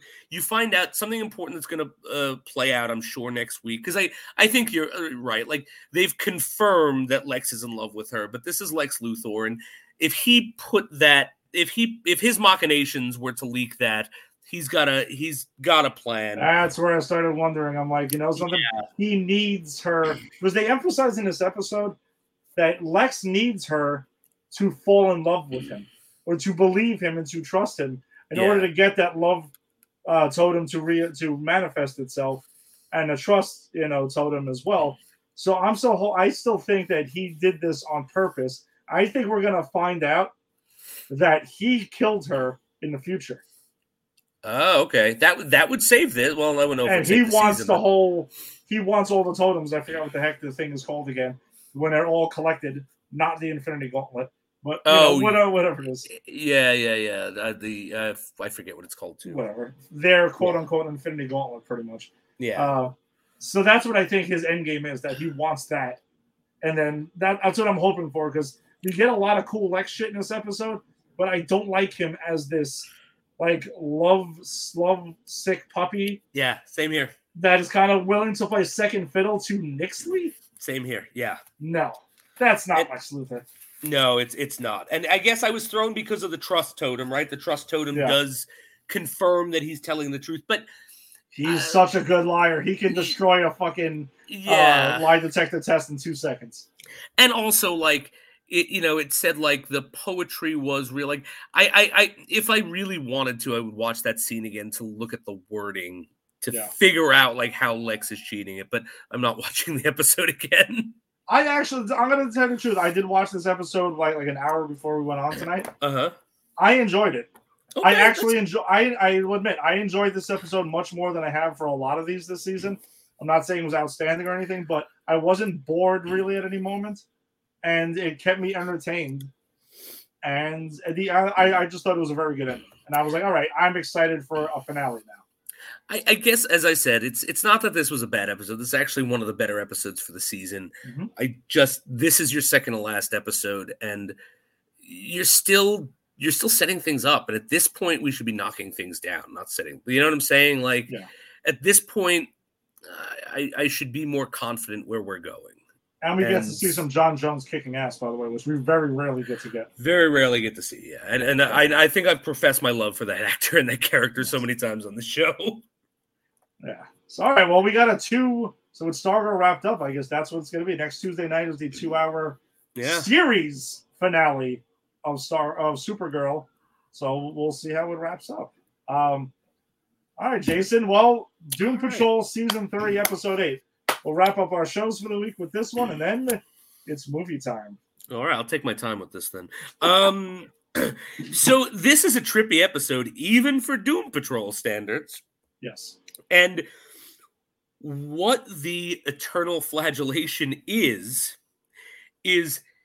everyone's conscious mind is replaced with the unconscious mind from the memory, the most embarrassing or worst memory or most painful memory you have. And the only way out of it is for you to make different decisions when you're in the unconscious memory. So Vic has a very, very poignant memory where he's a kid in a toy store and he's going through toys a bit roughly, but he's a kid. And he's like kind of looking and like tossing them to the side. And what he's looking for is a black superhero, and there are none. And the white manager comes over and starts treating him like a perp, pretty much. And his dad comes over and smooths it over, and his father pretty much says, you can't do that. You don't have the luxury of having a moment where you're angry and throwing toys. And he says, you want a black superhero here? And he gives him like a Sergeant Tony doll or something like that, Lieutenant Tony doll. It's an army doll. Yeah. And so Vic becomes the doll. Yeah, because he's the superhero. Because he's the superhero. And so the whole, I'm going to do it like character by character. I think it's just easier. Yeah. So Vic's whole thing is that, and this is so poignant, this was the day he stopped being a child and became a soldier. And the day where he stopped allowing himself to be imperfect at all and sort of do anything except what he needed to do. And so that's kind of what he's getting, like he's trying to work through. Crazy Jane becomes a puppet along with all of the other alters, and the real Kay, I think her name is the actress. She's the person. And they have Underground Avenue, and it's sort of like a children's show with puppets. And I thought that was really fun. And it's again such a weird choice. But Jane's whole thing is, and this is interesting, I really want to see where this is going. Throughout the course of this episode, Kay gets rid of all of the alters. Yeah. And she becomes the main. Like, Jane isn't in control, or even, we don't even know where she is at this point. So that was her, that was like sort of what she had to get over, was because you see this in this episode and in the other episodes, the alters, whose job is to protect the girl, are sort of trying to hold her back, because if the girl gets better, they go away and they know it. Yeah. They become self-aware. Exactly. So what Jane had to go through was sort of cleansing the alters, which I thought was interesting. Cliff meets Robot Man. I'm so happy to see Brendan Fraser in the flesh. Yeah. What the fuck? What the fuck? It's such a great line. Just these two looking at each other, screaming "what the fuck" at each other. And so Cliff's memory, which is awful, is the memory of when he left his baby daughter in his car for a day to go to a strip joint. And he has this wonderful monologue. I mean, we forget that Brendan Fraser can act. You know what I mean? No, he really can. But he creates this great monologue about how he grew up poor and just a nobody, like trailer park trash. And then he learned he was racing, and it was his ticket out. And all of a sudden he was important, and he felt like a god. And then he had a baby, and he didn't want this baby. He didn't want his life to change. And he went to the car, and he reveals, and I looked at my daughter and I felt nothing. And it's such a moment where you go, wow, like I thought that his thing was going to be, no, I've got to be a better father. I've got to be a better person. And his realization is he felt nothing. So that was kind of his thing to go through. And he's got one of the most saddest endings. Because if you remember, when he was zapped out, he was using his daughter's credit card, which he stole, to talk to porno models on whatever chat service he's on. Yeah, clicking on clickbait, right, and pop-ups. And his daughter catches him, and she's like, "This isn't working." And he just goes, "Yeah, you're right." And it was so cold. It was like, wow. So again, a lot going on in this episode. And then Larry's worst memory is the day he got married, because he tries to make his mother understand that this isn't right without outing himself, and she's not hearing it. And it's made clear he gets married because she pushes him into it. Yeah. And he he realizes this is the day I started lying about myself to everyone. This is the day I stopped being who I am. Mm-hmm. So like there's some really good emotional, a lot of deep stuff here. Yeah, I mean, and that's not even going into what we learn about Rita, who I love the fact that like stole the time machine, went back, did what she had to do, which I think that's the only moment I think that could have been explained better. Like she went to push herself back in to make sure that the events happened the way they were supposed to. And that's fine, but like that was such a big reveal that she was pushing herself back in the first place. I thought there'd be a better lead up, but a lot going on in this episode, so it's not a big deal. But like she's the one who brings on the eternal flagellation, and she's like trying to get to Laura, who we find out is with the Brotherhood of Evil. That's how she gets the time machine. She's Madame Rouge. Madame Rouge. Yeah. So it's like, I thought that was super cool too, because I knew that there was something, as my kids would say, of Evil, like sus about her. And we knew there was something with the Brotherhood of Evil, but the fact that she gets the time machine specifically from the Brotherhood of Evil and becomes evil herself, and the moments those actresses have together are electric. They have such great like protagonist antagonist chemistry. Like when Madame Rouge goes and says goodbye to Rita for the last time before she time travels, and she has that moment like, it only felt fitting to say goodbye to you because you were actually the closest thing I ever had to a friend. And then Rita, like, you know, you were always evil. You did this, and this. And it's like she nails her psychologically. And Laura's like, I wouldn't admit this to anyone else, but you're right. Like, there was just some wonderful character stuff there. Yeah, agreed. Let's see if there's anything else I need to hit on, because I don't want to go too long. But that sounds like a bad comic book. General Tony, best line of the episode, because that was him describing the plot of the episode they were in. Yeah, I mean, that's really pretty much it. Oh, and then like the way they get out is like one by one, they kind of break what they're supposed to do and go through a very trippy sequence of getting to each other's like memories and rescuing each other, which I thought was kind of fun and interesting. And yeah, the whole metaphor is in my opinion, the whole metaphor was confronting and overcoming past trauma. It's the whole metaphor. When you're in therapy to confront trauma, the whole thing you got to do is go back to the memories and sort of relive them so you can have the appropriate reaction.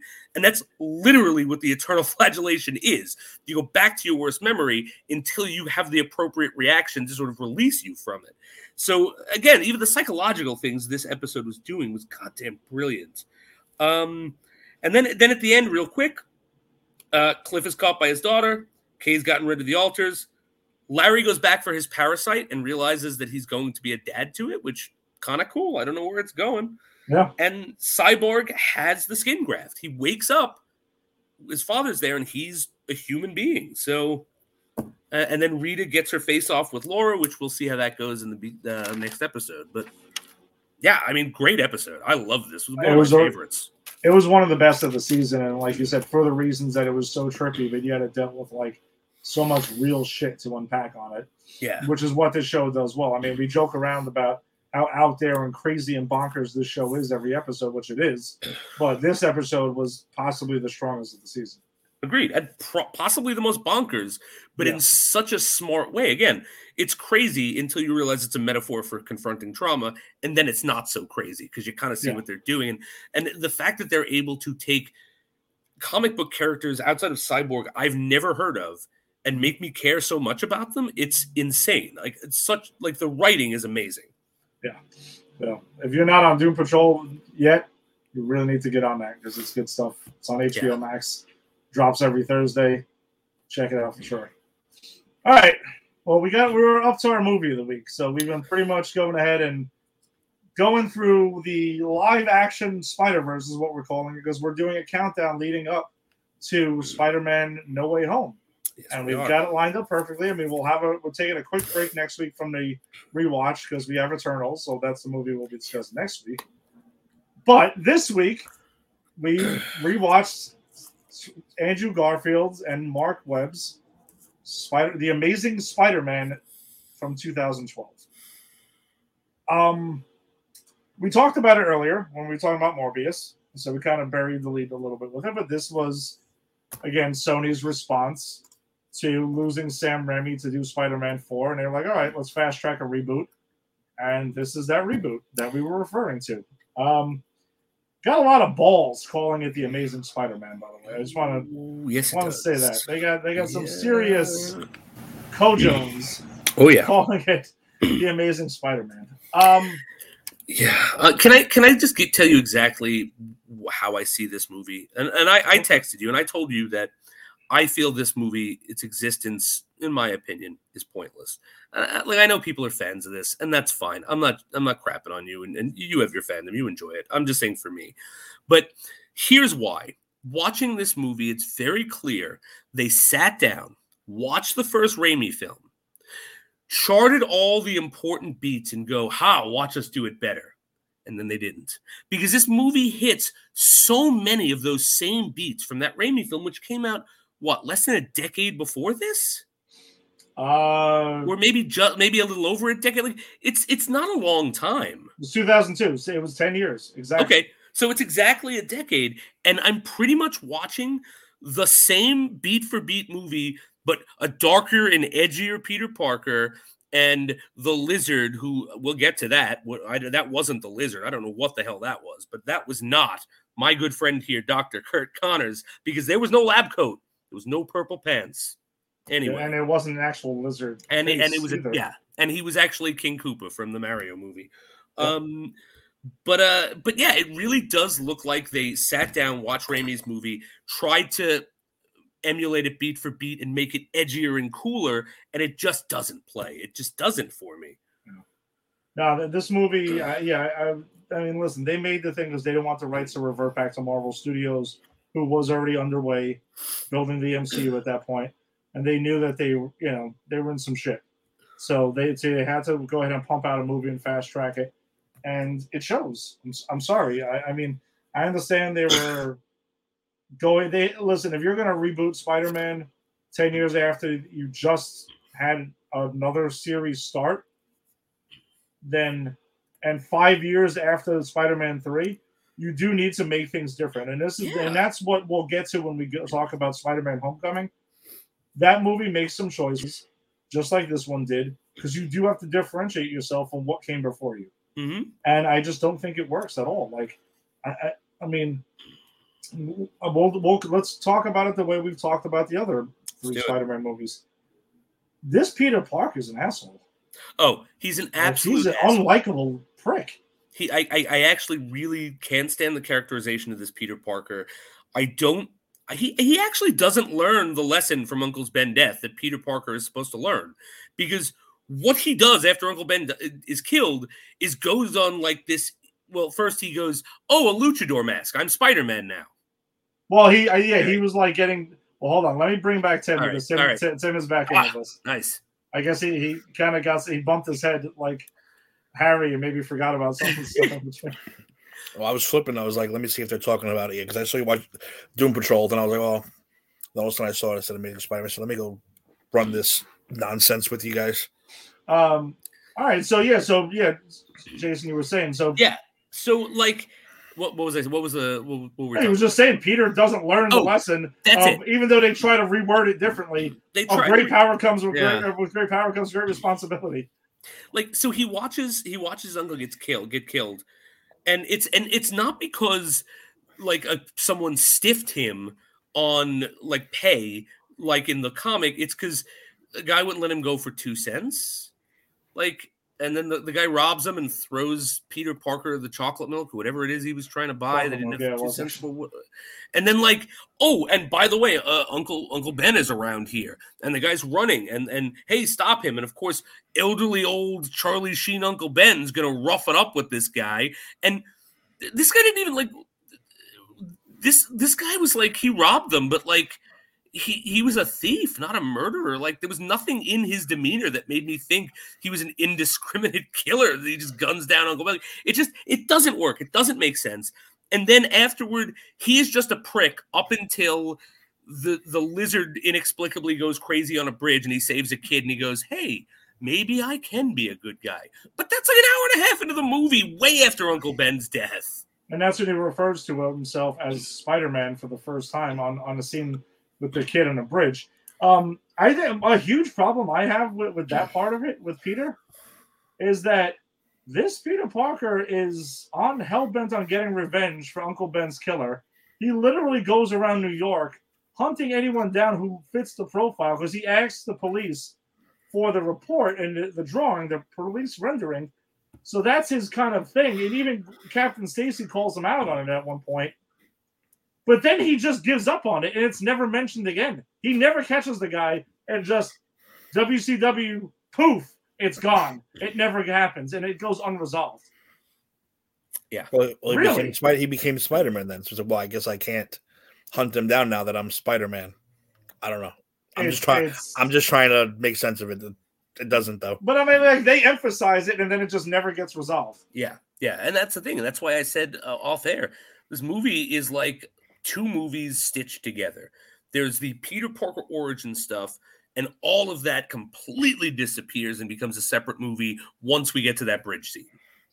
And then they were kind of setting up this whole, like, secret mystery to unravel around his parents. I hated that, and which gets followed up on in the second one, right? But for this movie, it's another one that kind of gets dropped and pushed to the side after the first hour of the film. Well, that's the way he knows Dr. Connors, which again is stupid because in the comic, Peter is friends with Dr. Connors. Like, it's heartbreaking that when he has to fight him because that is his friend and mentor. But here it's just, that's a guy who worked with your dad. Yeah. Not great. I'm not a fan of that dude either. What's his name? The guy who played the Lizard? Reese. Reese. I don't know his name. Reese Fiennes, I believe his name is pronounced. Not a fan. I liked him in Replacements, and maybe in a couple of other things. Like in you remember from the Replacements? Yeah, no, I mean just in this movie, but I didn't like him as Doc Connors or. Yeah, I don't know. It didn't seem legit to me. To get back to the Peter Parker being an asshole and not a hero thing, yeah. I caught this time I watched it. I didn't catch it the one time I saw it before, but he does not go after the Lizard because he wants to save the city. When he finds out Dr. Connor is the Lizard, he runs right to the police station. He tells Dennis Leary all about it. Dennis Leary doesn't believe him, but still checks into it. Nothing ever comes of that. Yeah. And then he's flitting about, and he sees a newspaper that says, money for proof of the Lizard. And he goes, and he suits up and chases the Lizard down to get a picture of him. It's like... Well, he lures him. He sets up a trap for him to lure him in there. He does. But the whole thing is he's not doing that to save the city or make people safe or whatever for heroic reasons. He's doing it because he wants to make some money. And again, like, Peter Parker would capitalize on his heroic efforts to make some money, but that wasn't his motivation in going into becoming a hero. And that is not made clear in that scene of this movie. So a lot of my notes about for this movie are really revolving around Peter, and this is where this movie, besides a lot of shit that just doesn't make any sense. So Peter starts off, by the way, getting into Oscorp by stealing some fucking other student's internship, and see the other kid getting dragged out of there. Douche. Yeah. Total douche. Not a good guy. And no, not a good guy. Then gets bit by the spider and then fights a bunch of people on the train, accident fighting. Right. He's discovering his power, so he happens to do these things, and he knocks them out. And that's the equivalent of him fighting Flash in the original. It's like, dude, don't.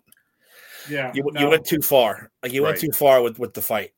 It could have just been a regular fight. No, you have to. All the spectacular stuff has to happen. It's like, come on. And talk about over the top. Like, he's asleep in the train, and they start putting like empty beer bottles on his head. It's like, what are you doing? This doesn't. I live in New York. A lot of crazy stuff happens on the subway. That doesn't happen. Yeah, that's just it's really crazy. And then there's the scene with Flash. That's a basketball scene where he gets a basketball that happens to roll away. Number one, why are these people? There's a basketball game going on. We went to school at one point. Why are these people just having this whole painting display right on the side of the court? I don't Guess what? A basketball was bound to come over there at some point. I'm sorry. It was going to happen. And there's no gym class where they're going to allow that to happen either. It was just stupid. And then he has this weird thing where he gets the ball. He keeps trying to make Flash grab it over and over and over again. And then does this like weird dunk and breaks the backboard like Shaq. Weird. And no one questions that. Exactly. Nobody. My point. You have to question it. And no one does it. That's why it's so bad. And later on, he's sitting on the side of a football game because apparently that's where he hangs out. The man loves like high school sports, but he's sitting on the side like flirting with Gwen Stacy with some of the worst dialogue. I really like kissing you. It's a lot of fun to kiss you. And then like he catches the football and absently throws it back, and it dents the goalpost. Nobody questions it either. And no one questions that? No, the head coach, the coach of the football team wasn't signing this guy up. Get out of here. You imagine like, if I did that in high school, Tim Connor would have been like, all right, motherfucker, you are on the team. I don't care what you do, what you say. You want to graduate, you're on the team. Absolutely. What about Stalker Parker? Just following Gwen Stacy around? No, just taking pictures of her? Has pictures of her on his like wallpaper on his computer, which he's got pictures of you. He's got pictures of you on your computer. So that was the next quote I was going for. It's like, dude, this guy is like really, really unlikable. Peter Parker, so unlikable, and he just looks smarmy. And I'm not saying Andrew Garfield. I'm saying this incarnation. I actually don't know Andrew Garfield from anything else, so I can't really say. But he was really good in Social Network. Oh, who is he in that? He's not Mark. No, he's not Mark Zuckerberg. He's like Saffron. Yeah. He's a guy that got screwed kind of out of Facebook. Okay. Yeah, I liked him in that. Okay, so it's not him. It's what they're doing with him in this, and he's just. You're right. He's so smarmy. He's such a douche. Like he keeps coming in through Gwen Stacy's window. Like he's literally stalking her. And the whole skateboard thing, I don't need an extreme edgy Peter Parker. Like, give me the nerd. Give me the put-upon guy, you know? Yeah, the only nerdy thing we get about this Peter Parker is that he's really intelligent, and that's about it. Otherwise, he's just a dick. Yeah. I mean, he's really an asshole. Like, look, Flash should kick the shit. And this Flash is way over the top for no good reason at all until Uncle Ben dies. But, like, I wouldn't mind seeing Flash kick the shit out of this Peter Parker at all. Same here. But I was going to say Flash actually is a nicer character. Yeah, Flash has a dickish moment in that one scene in basketball. But then after Uncle Ben dies, he's like, yo, bro, you okay? And like Peter like attacks him. And then there's even a moment later where he's like, you know, like at the very end where he's like, obviously the Spider-Man t-shirt on. Yeah, that's it. Yeah. And they're obviously okay with each other. So like, look, I think Peter Parker is more of an asshole than the Flash in this movie. Yeah, no, he absolutely is. And you mentioned it before. Another Peter Parker thing I wanted to talk to before we get to him being Spider-Man. He goes to Gwen Stacy's house because he's invited over for dinner, right? Chooses to go through the window, right? She questions it briefly. He's like, oh, yeah, fire escape. And that's the end of that.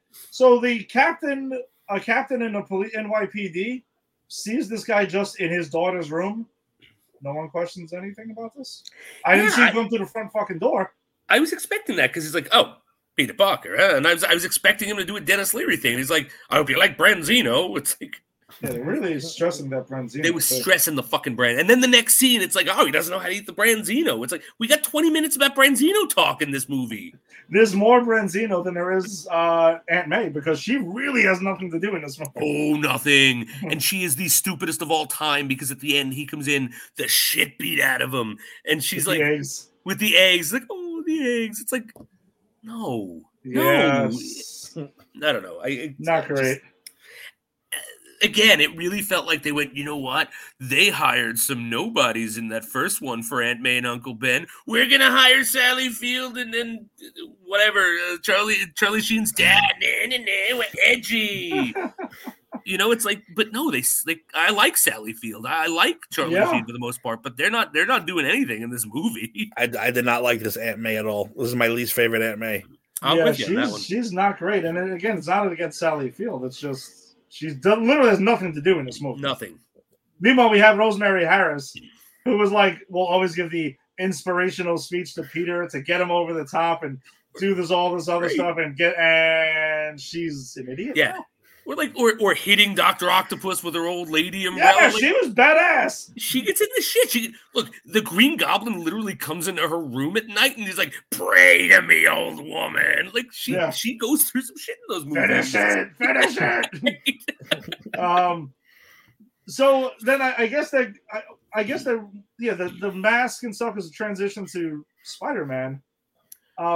So whatever. He gets the mask idea from the luchador stuff, which I actually didn't hate. I was like, okay, and I thought it was a nod to the wrestling thing that we don't get this time. Yeah, he just happens to fall through a roof and land in a fucking wrestling ring. That's my problem with it. Like, I don't mind that it's luchador inspired, but it has nothing to do with like it. Yeah. It kind of does, but it has nothing to do with Spider-Man. Like, he doesn't envision the costume because of it's a spider or whatever. Like, it's the luchador thing, it's cool. Whereas that doesn't make sense to me. Whereas the original origin does. It's like, oh shit, I gotta wrestle, but I can't let them see who I am. I got bit by a spider, right? I'm just throwing this crappy spider costume. Like that progression makes sense. This is I fall through a roof. Oh. Deus Ex Machina in the form of a luchador mask. I'm Spider-Man now. Like the jump doesn't make sense to me. And why call yourself Spider-Man? Like, why not call yourself like, El Spiderante or give yourself a luchador name? I mean, I don't know, but like, what is the Spider-Man thing if you have no real connection to that?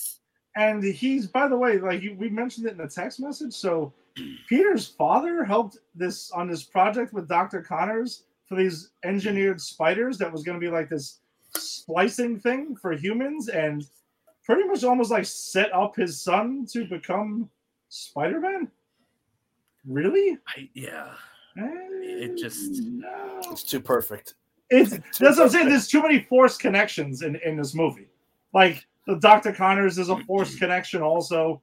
It's just it's too much. It's like you couldn't just let it go as it was. Why? Like, here's the thing. Why make him Gwen Stacy's mentor and make Peter Parker someone who's like, a suspect trying to get in and sneak in on this? Like, why isn't he both their mentors? That's how they know each other. They both have a fucking internship with Dr. Connor at Oscorp. That's it. Like, why do you need all these extra steps? Runtime?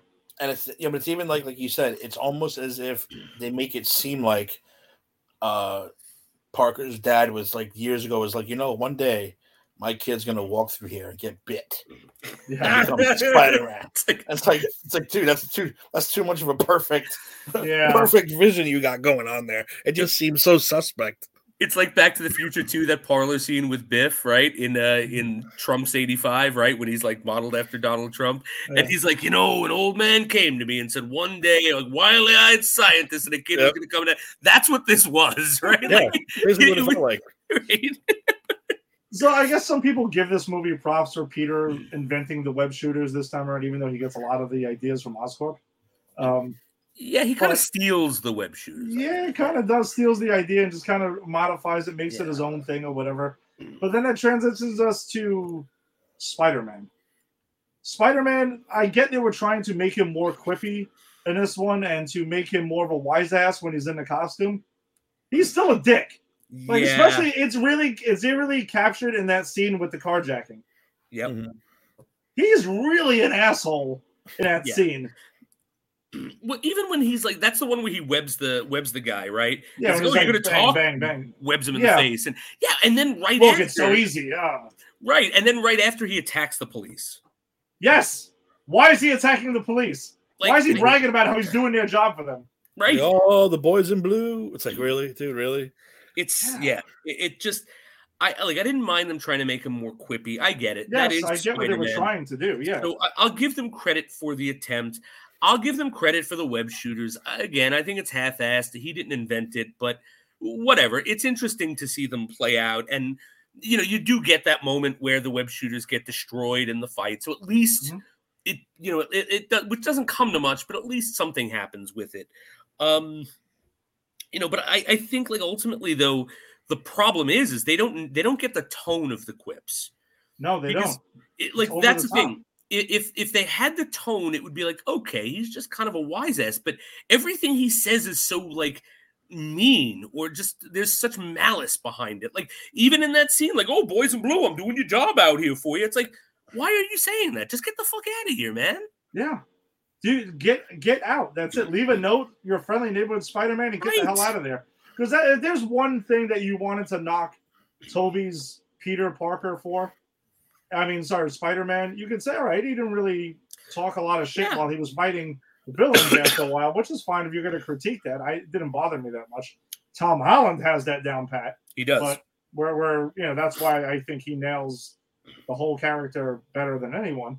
Mm-hmm. But they try to go for that, but he comes off as like a complete dick.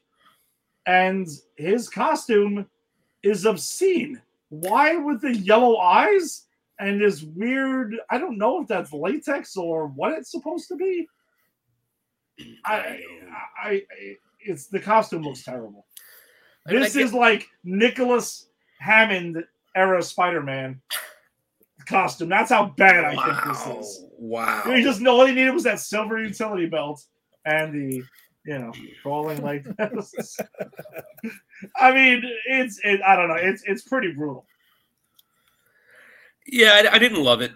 I didn't love it. I mean, I didn't hate it as much as you did.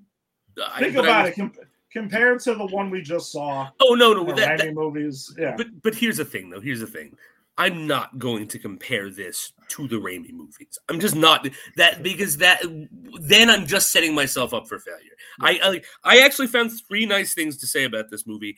I have a couple of nice things to say, not a lot, but a couple. If I didn't divorce myself from the Raimi movies, I'd have nothing. Because again, I'm going to stick by this. This movie does not hold a candle to the wreck that was Spider-Man 3. I would still rather watch Spider-Man 3 than this. I told you guys last week. I do every now and then will watch the trilogy from start to forward.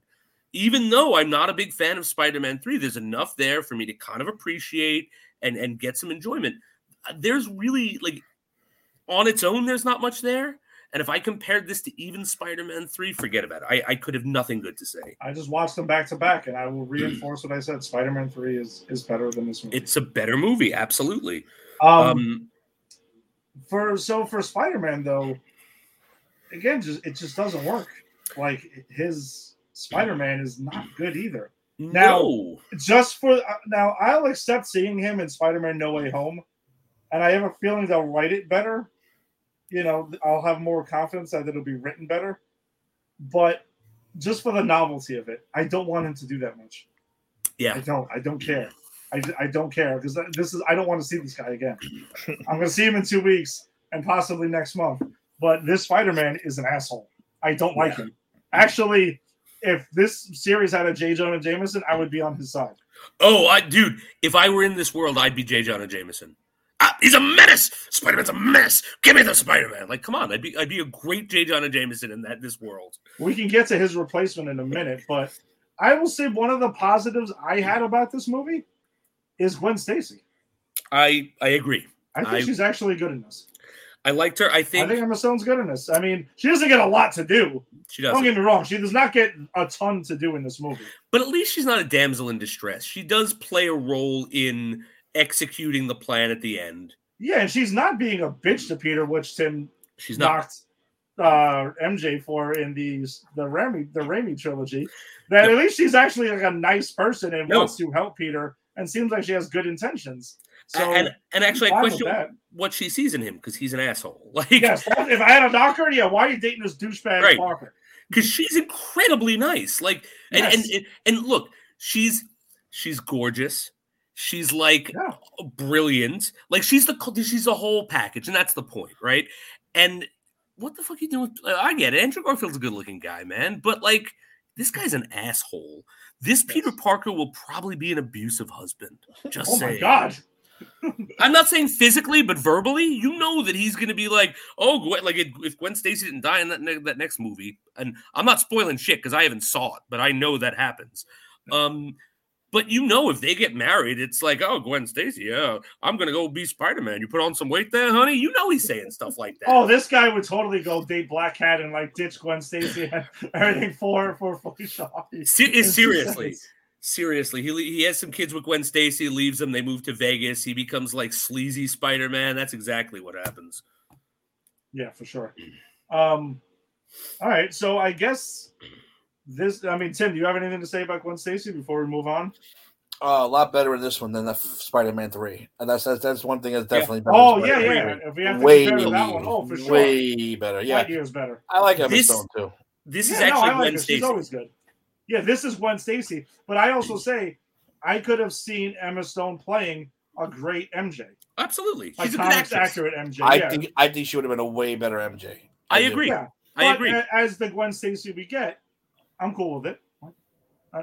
She's good. And look, credit to the movie. It was a good choice going with Gwen Stacy because I think the one thing even fans like myself and you said when we saw the first one was that was really good, but I kind of wish that was the Gwen Stacy storyline. Yes. Exactly. You know, especially because it ends with the iconography of the death of Gwen Stacy, but we don't get anyone's death except the Green Goblin. So I think that was a minor ding some people had. So I give this movie credit for trying a Gwen Stacy and not trying to ram another MJ down our throat. Well, this is one of those things I think they had to change to differentiate themselves from a movie that just came out, 5 years earlier. Yeah. Plus, like you said, Jason, MJ was the villain of the first trilogy, so they got to switch it up and make her a good person in this one. Now, Spider-Man's the villain of this movie. Oh, absolutely. So I guess that takes us to the Lizard, to Kurt Connors. I know, Tim, you shared your part. You're not a fan of this.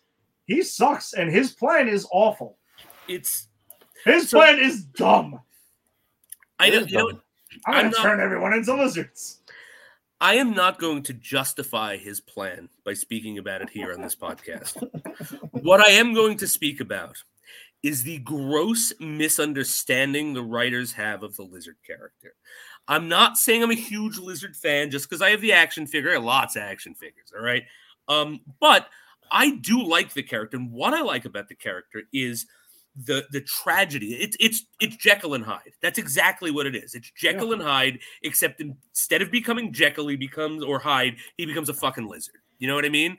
But like in the comic, there's the duality. Dr. Connors is a good guy and a brilliant guy, and he's really trying to help people. When he becomes a lizard, he's not brilliant Dr. Connors. He's like someone else who goes out and commits crimes.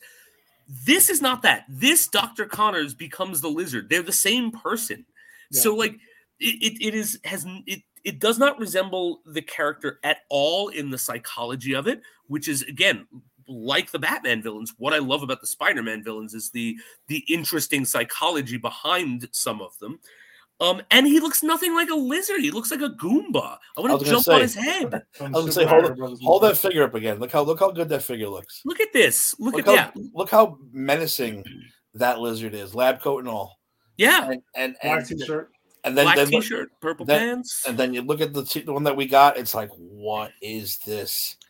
Like, why are we? He looks like a guy who stopped turning into the lizard halfway through. He does. Yeah, that's exactly it. He was like halfway in a transformation. Something happened. He went, well, that's weird, but I guess I'll roll with it. You know, it's like the effects ran out of money halfway through. They're like, shit, we can't make any more effects. Yeah. All right, we're gonna leave him looking like a slimy Koopa trooper, whatever. And the effects are not good on that lizard. No, they look pretty bad. I mean, I'm not saying it's like, I'm not saying it looks like I'm watching like a 90s PSA. I'm not saying it's that bad, but you can definitely look at that lizard and go, yeah, he doesn't really look like something that's in that space. Now, this is another character that it's in the rumor mill of everyone and their mother that's supposed to return from No Way Home. Just make him look totally different. If you're going to bring him back, just make him look completely different. And I don't care. I'm fine with it. Fine. I don't care that continuity, schmontinuity for that one. I don't really care. Here's the thing. You want continuity? Forget this lizard.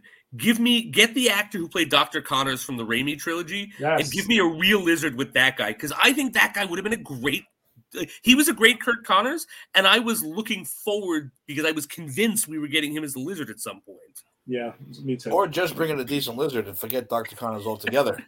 Just give us a good looking lizard. I'll take that. Because he is a badass looking character in the comics too. He is. And Torment at the beginning of the McFarlane run of just the title Spider-Man, that is, I don't know if either one of you read the Torment is awesome. That's real. That's where my love of the Lizard comes from. The whole thumping and everything like that, and like Doom. Yeah. Doom. Like it's really good. Same if you haven't read that, you get a chance, read the Torment. I think it's like a 8 to 10 part thing. They have it in like a graphic novel form for like a while. I'll look for it on Amazon. It's really good. I would highly recommend that to check that out. So I guess another main character in the movie, before we get to like some of the lessons or details that just drove me nuts, was Captain Stacy, who pretty much is a replacement for J. Jonah Jameson. Yeah. Because we have to differentiate ourselves from the Raimi trilogy. I don't think Dennis Leary is bad. I think it's just written poorly. Yeah. Like Dennis Leary's never bad. No. I know you guys love Dennis Leary, so he's fine, but I love Dennis Leary. I love watching Dennis Leary act. I've got nothing against him.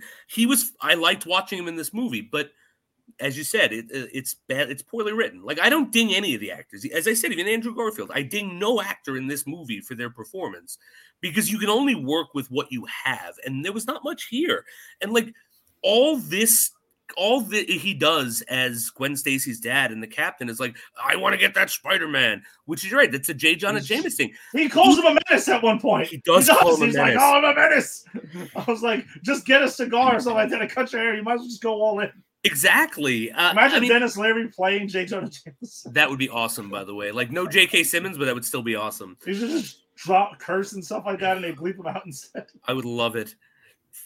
But yeah, and his whole thing, like, he has this thing, like, right after the bridge, right? The one and only thing Spider-Man does that is super heroic, in my opinion, and I actually did like this scene. This is one of the things I liked, where he goes down to save the kid who's stuck in the car that's hanging there, right? When he makes the decision not to follow the lizard.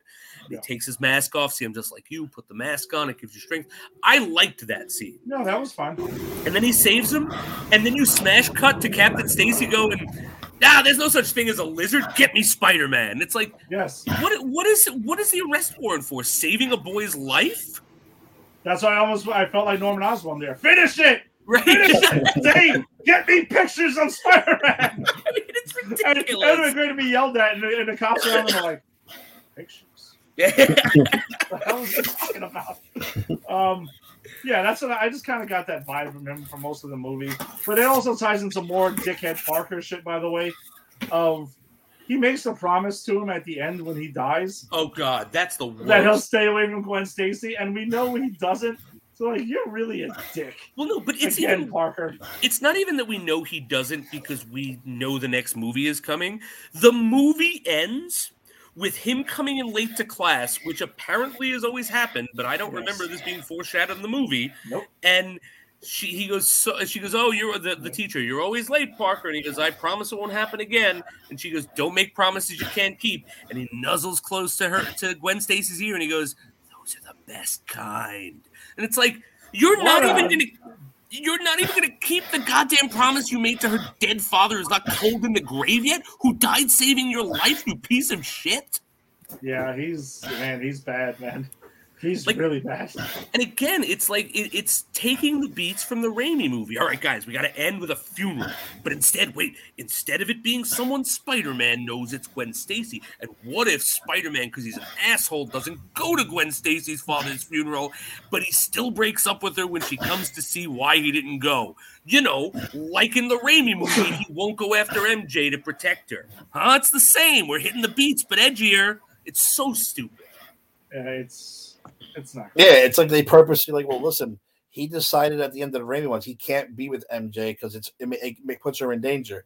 In this one, fuck that. We're gonna put her in danger constantly by breaking a fucking promise to Dennis Leary.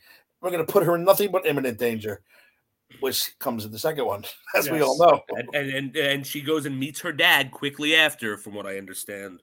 So one of the most insane, well, actually, two last characters to hit on before we go into any kind of details, because there is some really stupid shit that happens in this movie. We talked about Aunt May, who's totally useless in this movie. I didn't hate Uncle Ben. Maybe it's because I just like Martin Sheen or something like that. He was given a decent amount to do. He kind of lets Peter have it a couple of times, and I agree with him about it. I think my whole thing with this Uncle Ben is I have nothing against Charlie Sheen. I don't like Charlie Sheen. I have nothing against Martin Sheen. And as I said, I think he's fine in this role. But it just the things that happen don't make sense to me, like his murder and the line of it. I mean, I like that he's giving Peter shit. He's an asshole. Yeah. And I guess too, I was resentful that I had to sit and watch this entire origin story where Ben gets killed again. I had just seen it less than a decade ago. Like, same thing with Batman, man. I don't need to see Martha Wayne. We've seen the pearls hit the floor many times. Exactly. I don't need to see the pearls hit the floor in every goddamn iteration of a Batman movie. At some point, you could just go, you know what? They get it. And we'll get there when we get to Homecoming. But that was the decision they made that I think was the smartest. They went, guys, they're fans. They fucking know what's going on with Peter Parker and his powers. Let's just give them a movie. Exactly. Now I'm picturing, instead of the tagline being, with great power comes great responsibility, is this one? It's don't be a dick, Peter. Don't be a dick. Peter, buy the eggs. Buy the fucking eggs, Peter. Buy the fucking eggs. Come home and stop being a dick. Imagine him giving that speech. My uncle on his dying breath told me something very important. What was that? Don't be a dick, Peter. Yeah, I can see Martin Sheen. I can see Martin Sheen doing that though. I guess one of the main huge details of Spider-Man lore that they really, really fucked up, in my opinion, in this movie is Norman Osborn. What we get in this movie is that there's mention of him here and there because of Oscorp, and that he's dying when the movie begins. And there's that weird dude that pops in and out of the movie like 2 or 3 times who just keeps on like nudging Kurt Connors like, hey, you got it? Is it ready? He's dying. He's dying.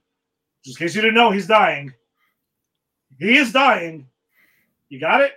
You got any of that good shit? No? All right, I'm out. That's it. I'm running away from the lizard. And that's him in this whole movie. That's it. Dude, you sidelined Norman Osborn in this series. Really.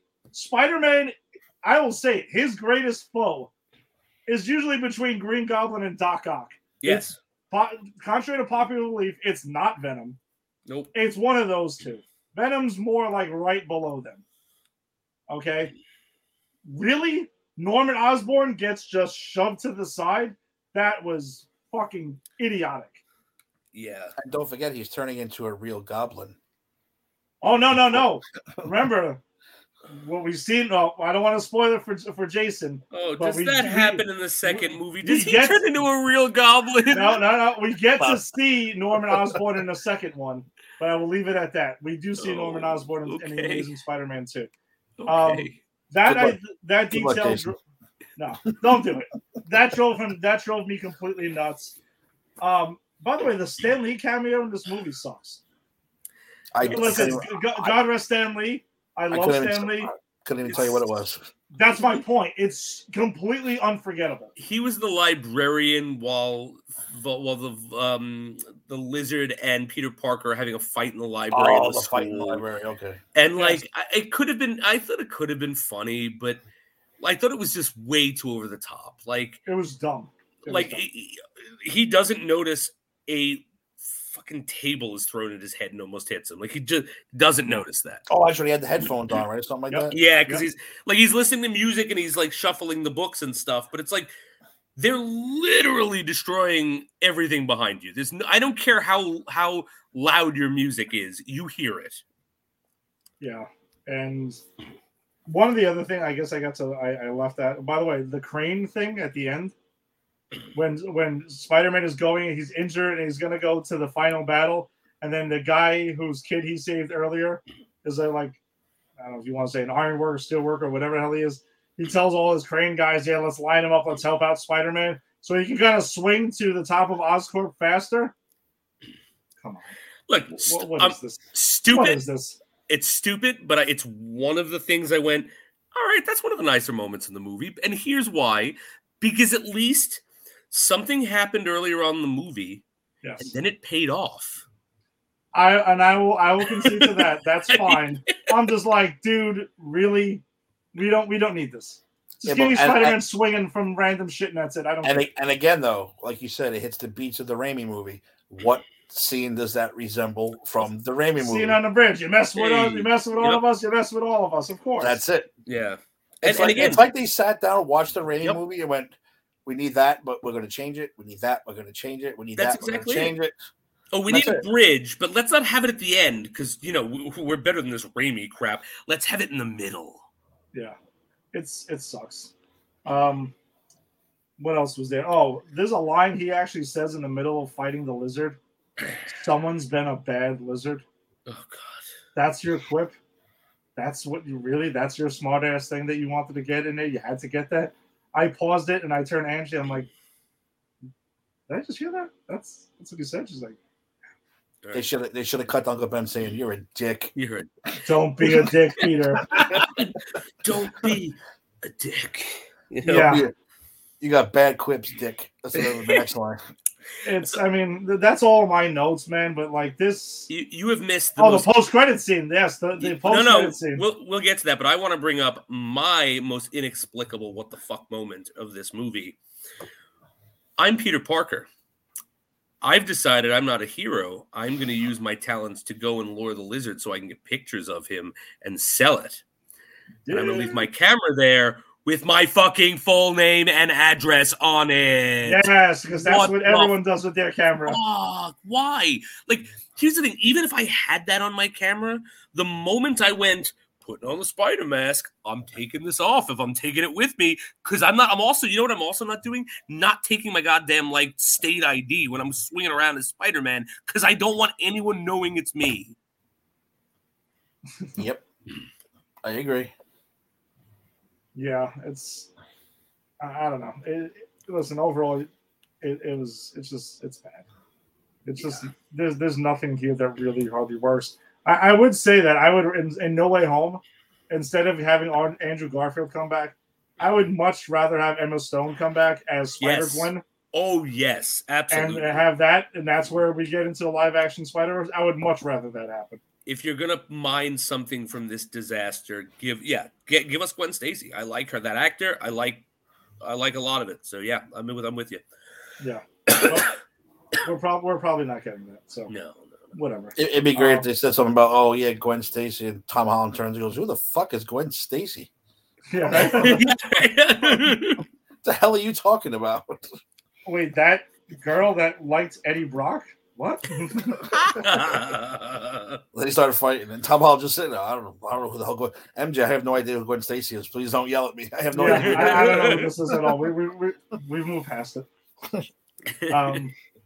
All right, so I guess that pretty much kind of wraps it up for us this week. So next week our movie will be The Eternals. Oh, thankfully. We will be taking a break from our live action Spider-Verse view, but then a week after that we'll be back with The Amazing Spider-Man 2, and it'll be the first time Jason has seen the movie.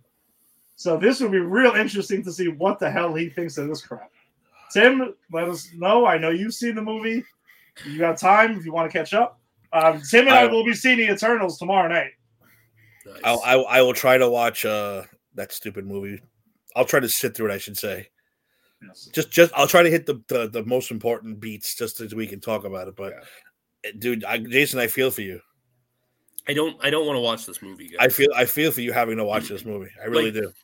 I did not want to watch Venom, and then I watched Venom, and I went, "All right, wasn't as bad as I thought it was." Like this is like the equivalent of you going in for brain surgery. Like I'm kind of scared for you.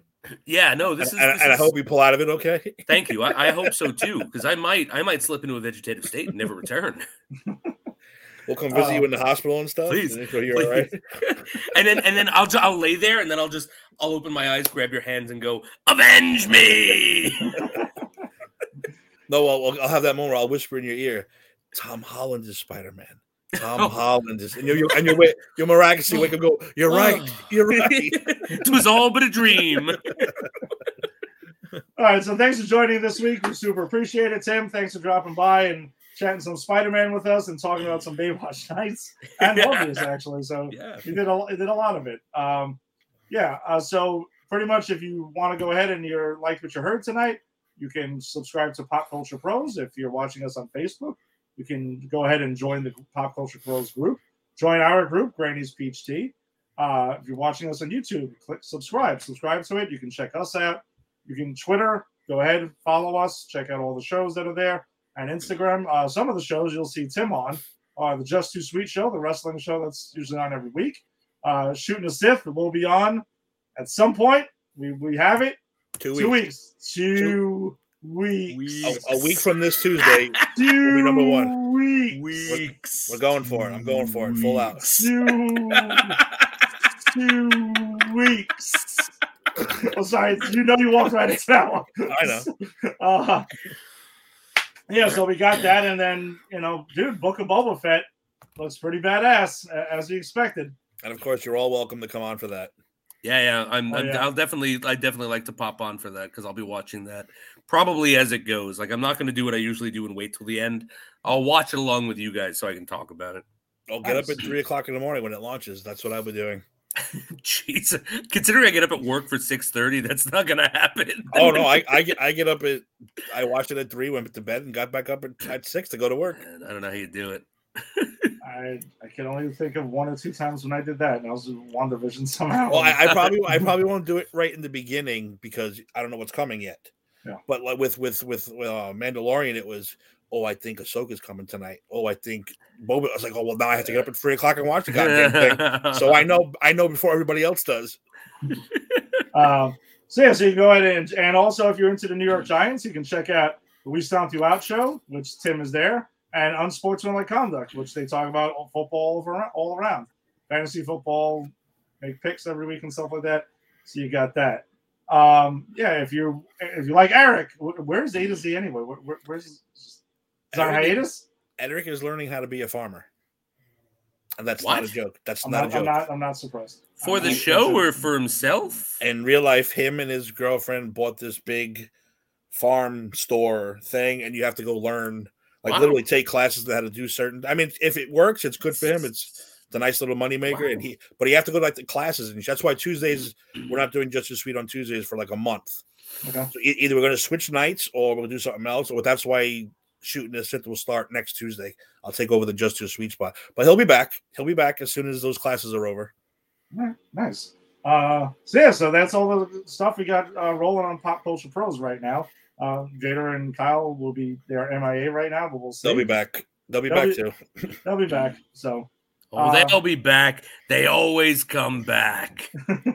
They are not Uncle Ben. They are not Martha and Thomas Wayne, Yeah. So it's okay. Let's just say I've never seen either of them clutch their pearls, okay? This is true. We'll see you next week, and we'll be talking about the Eternals. We'll be talking about Doom Patrol, Supergirl series finale. It's going to be big. So we got that. Cool. We got a pretty... I'll watch that one just because it's the last one.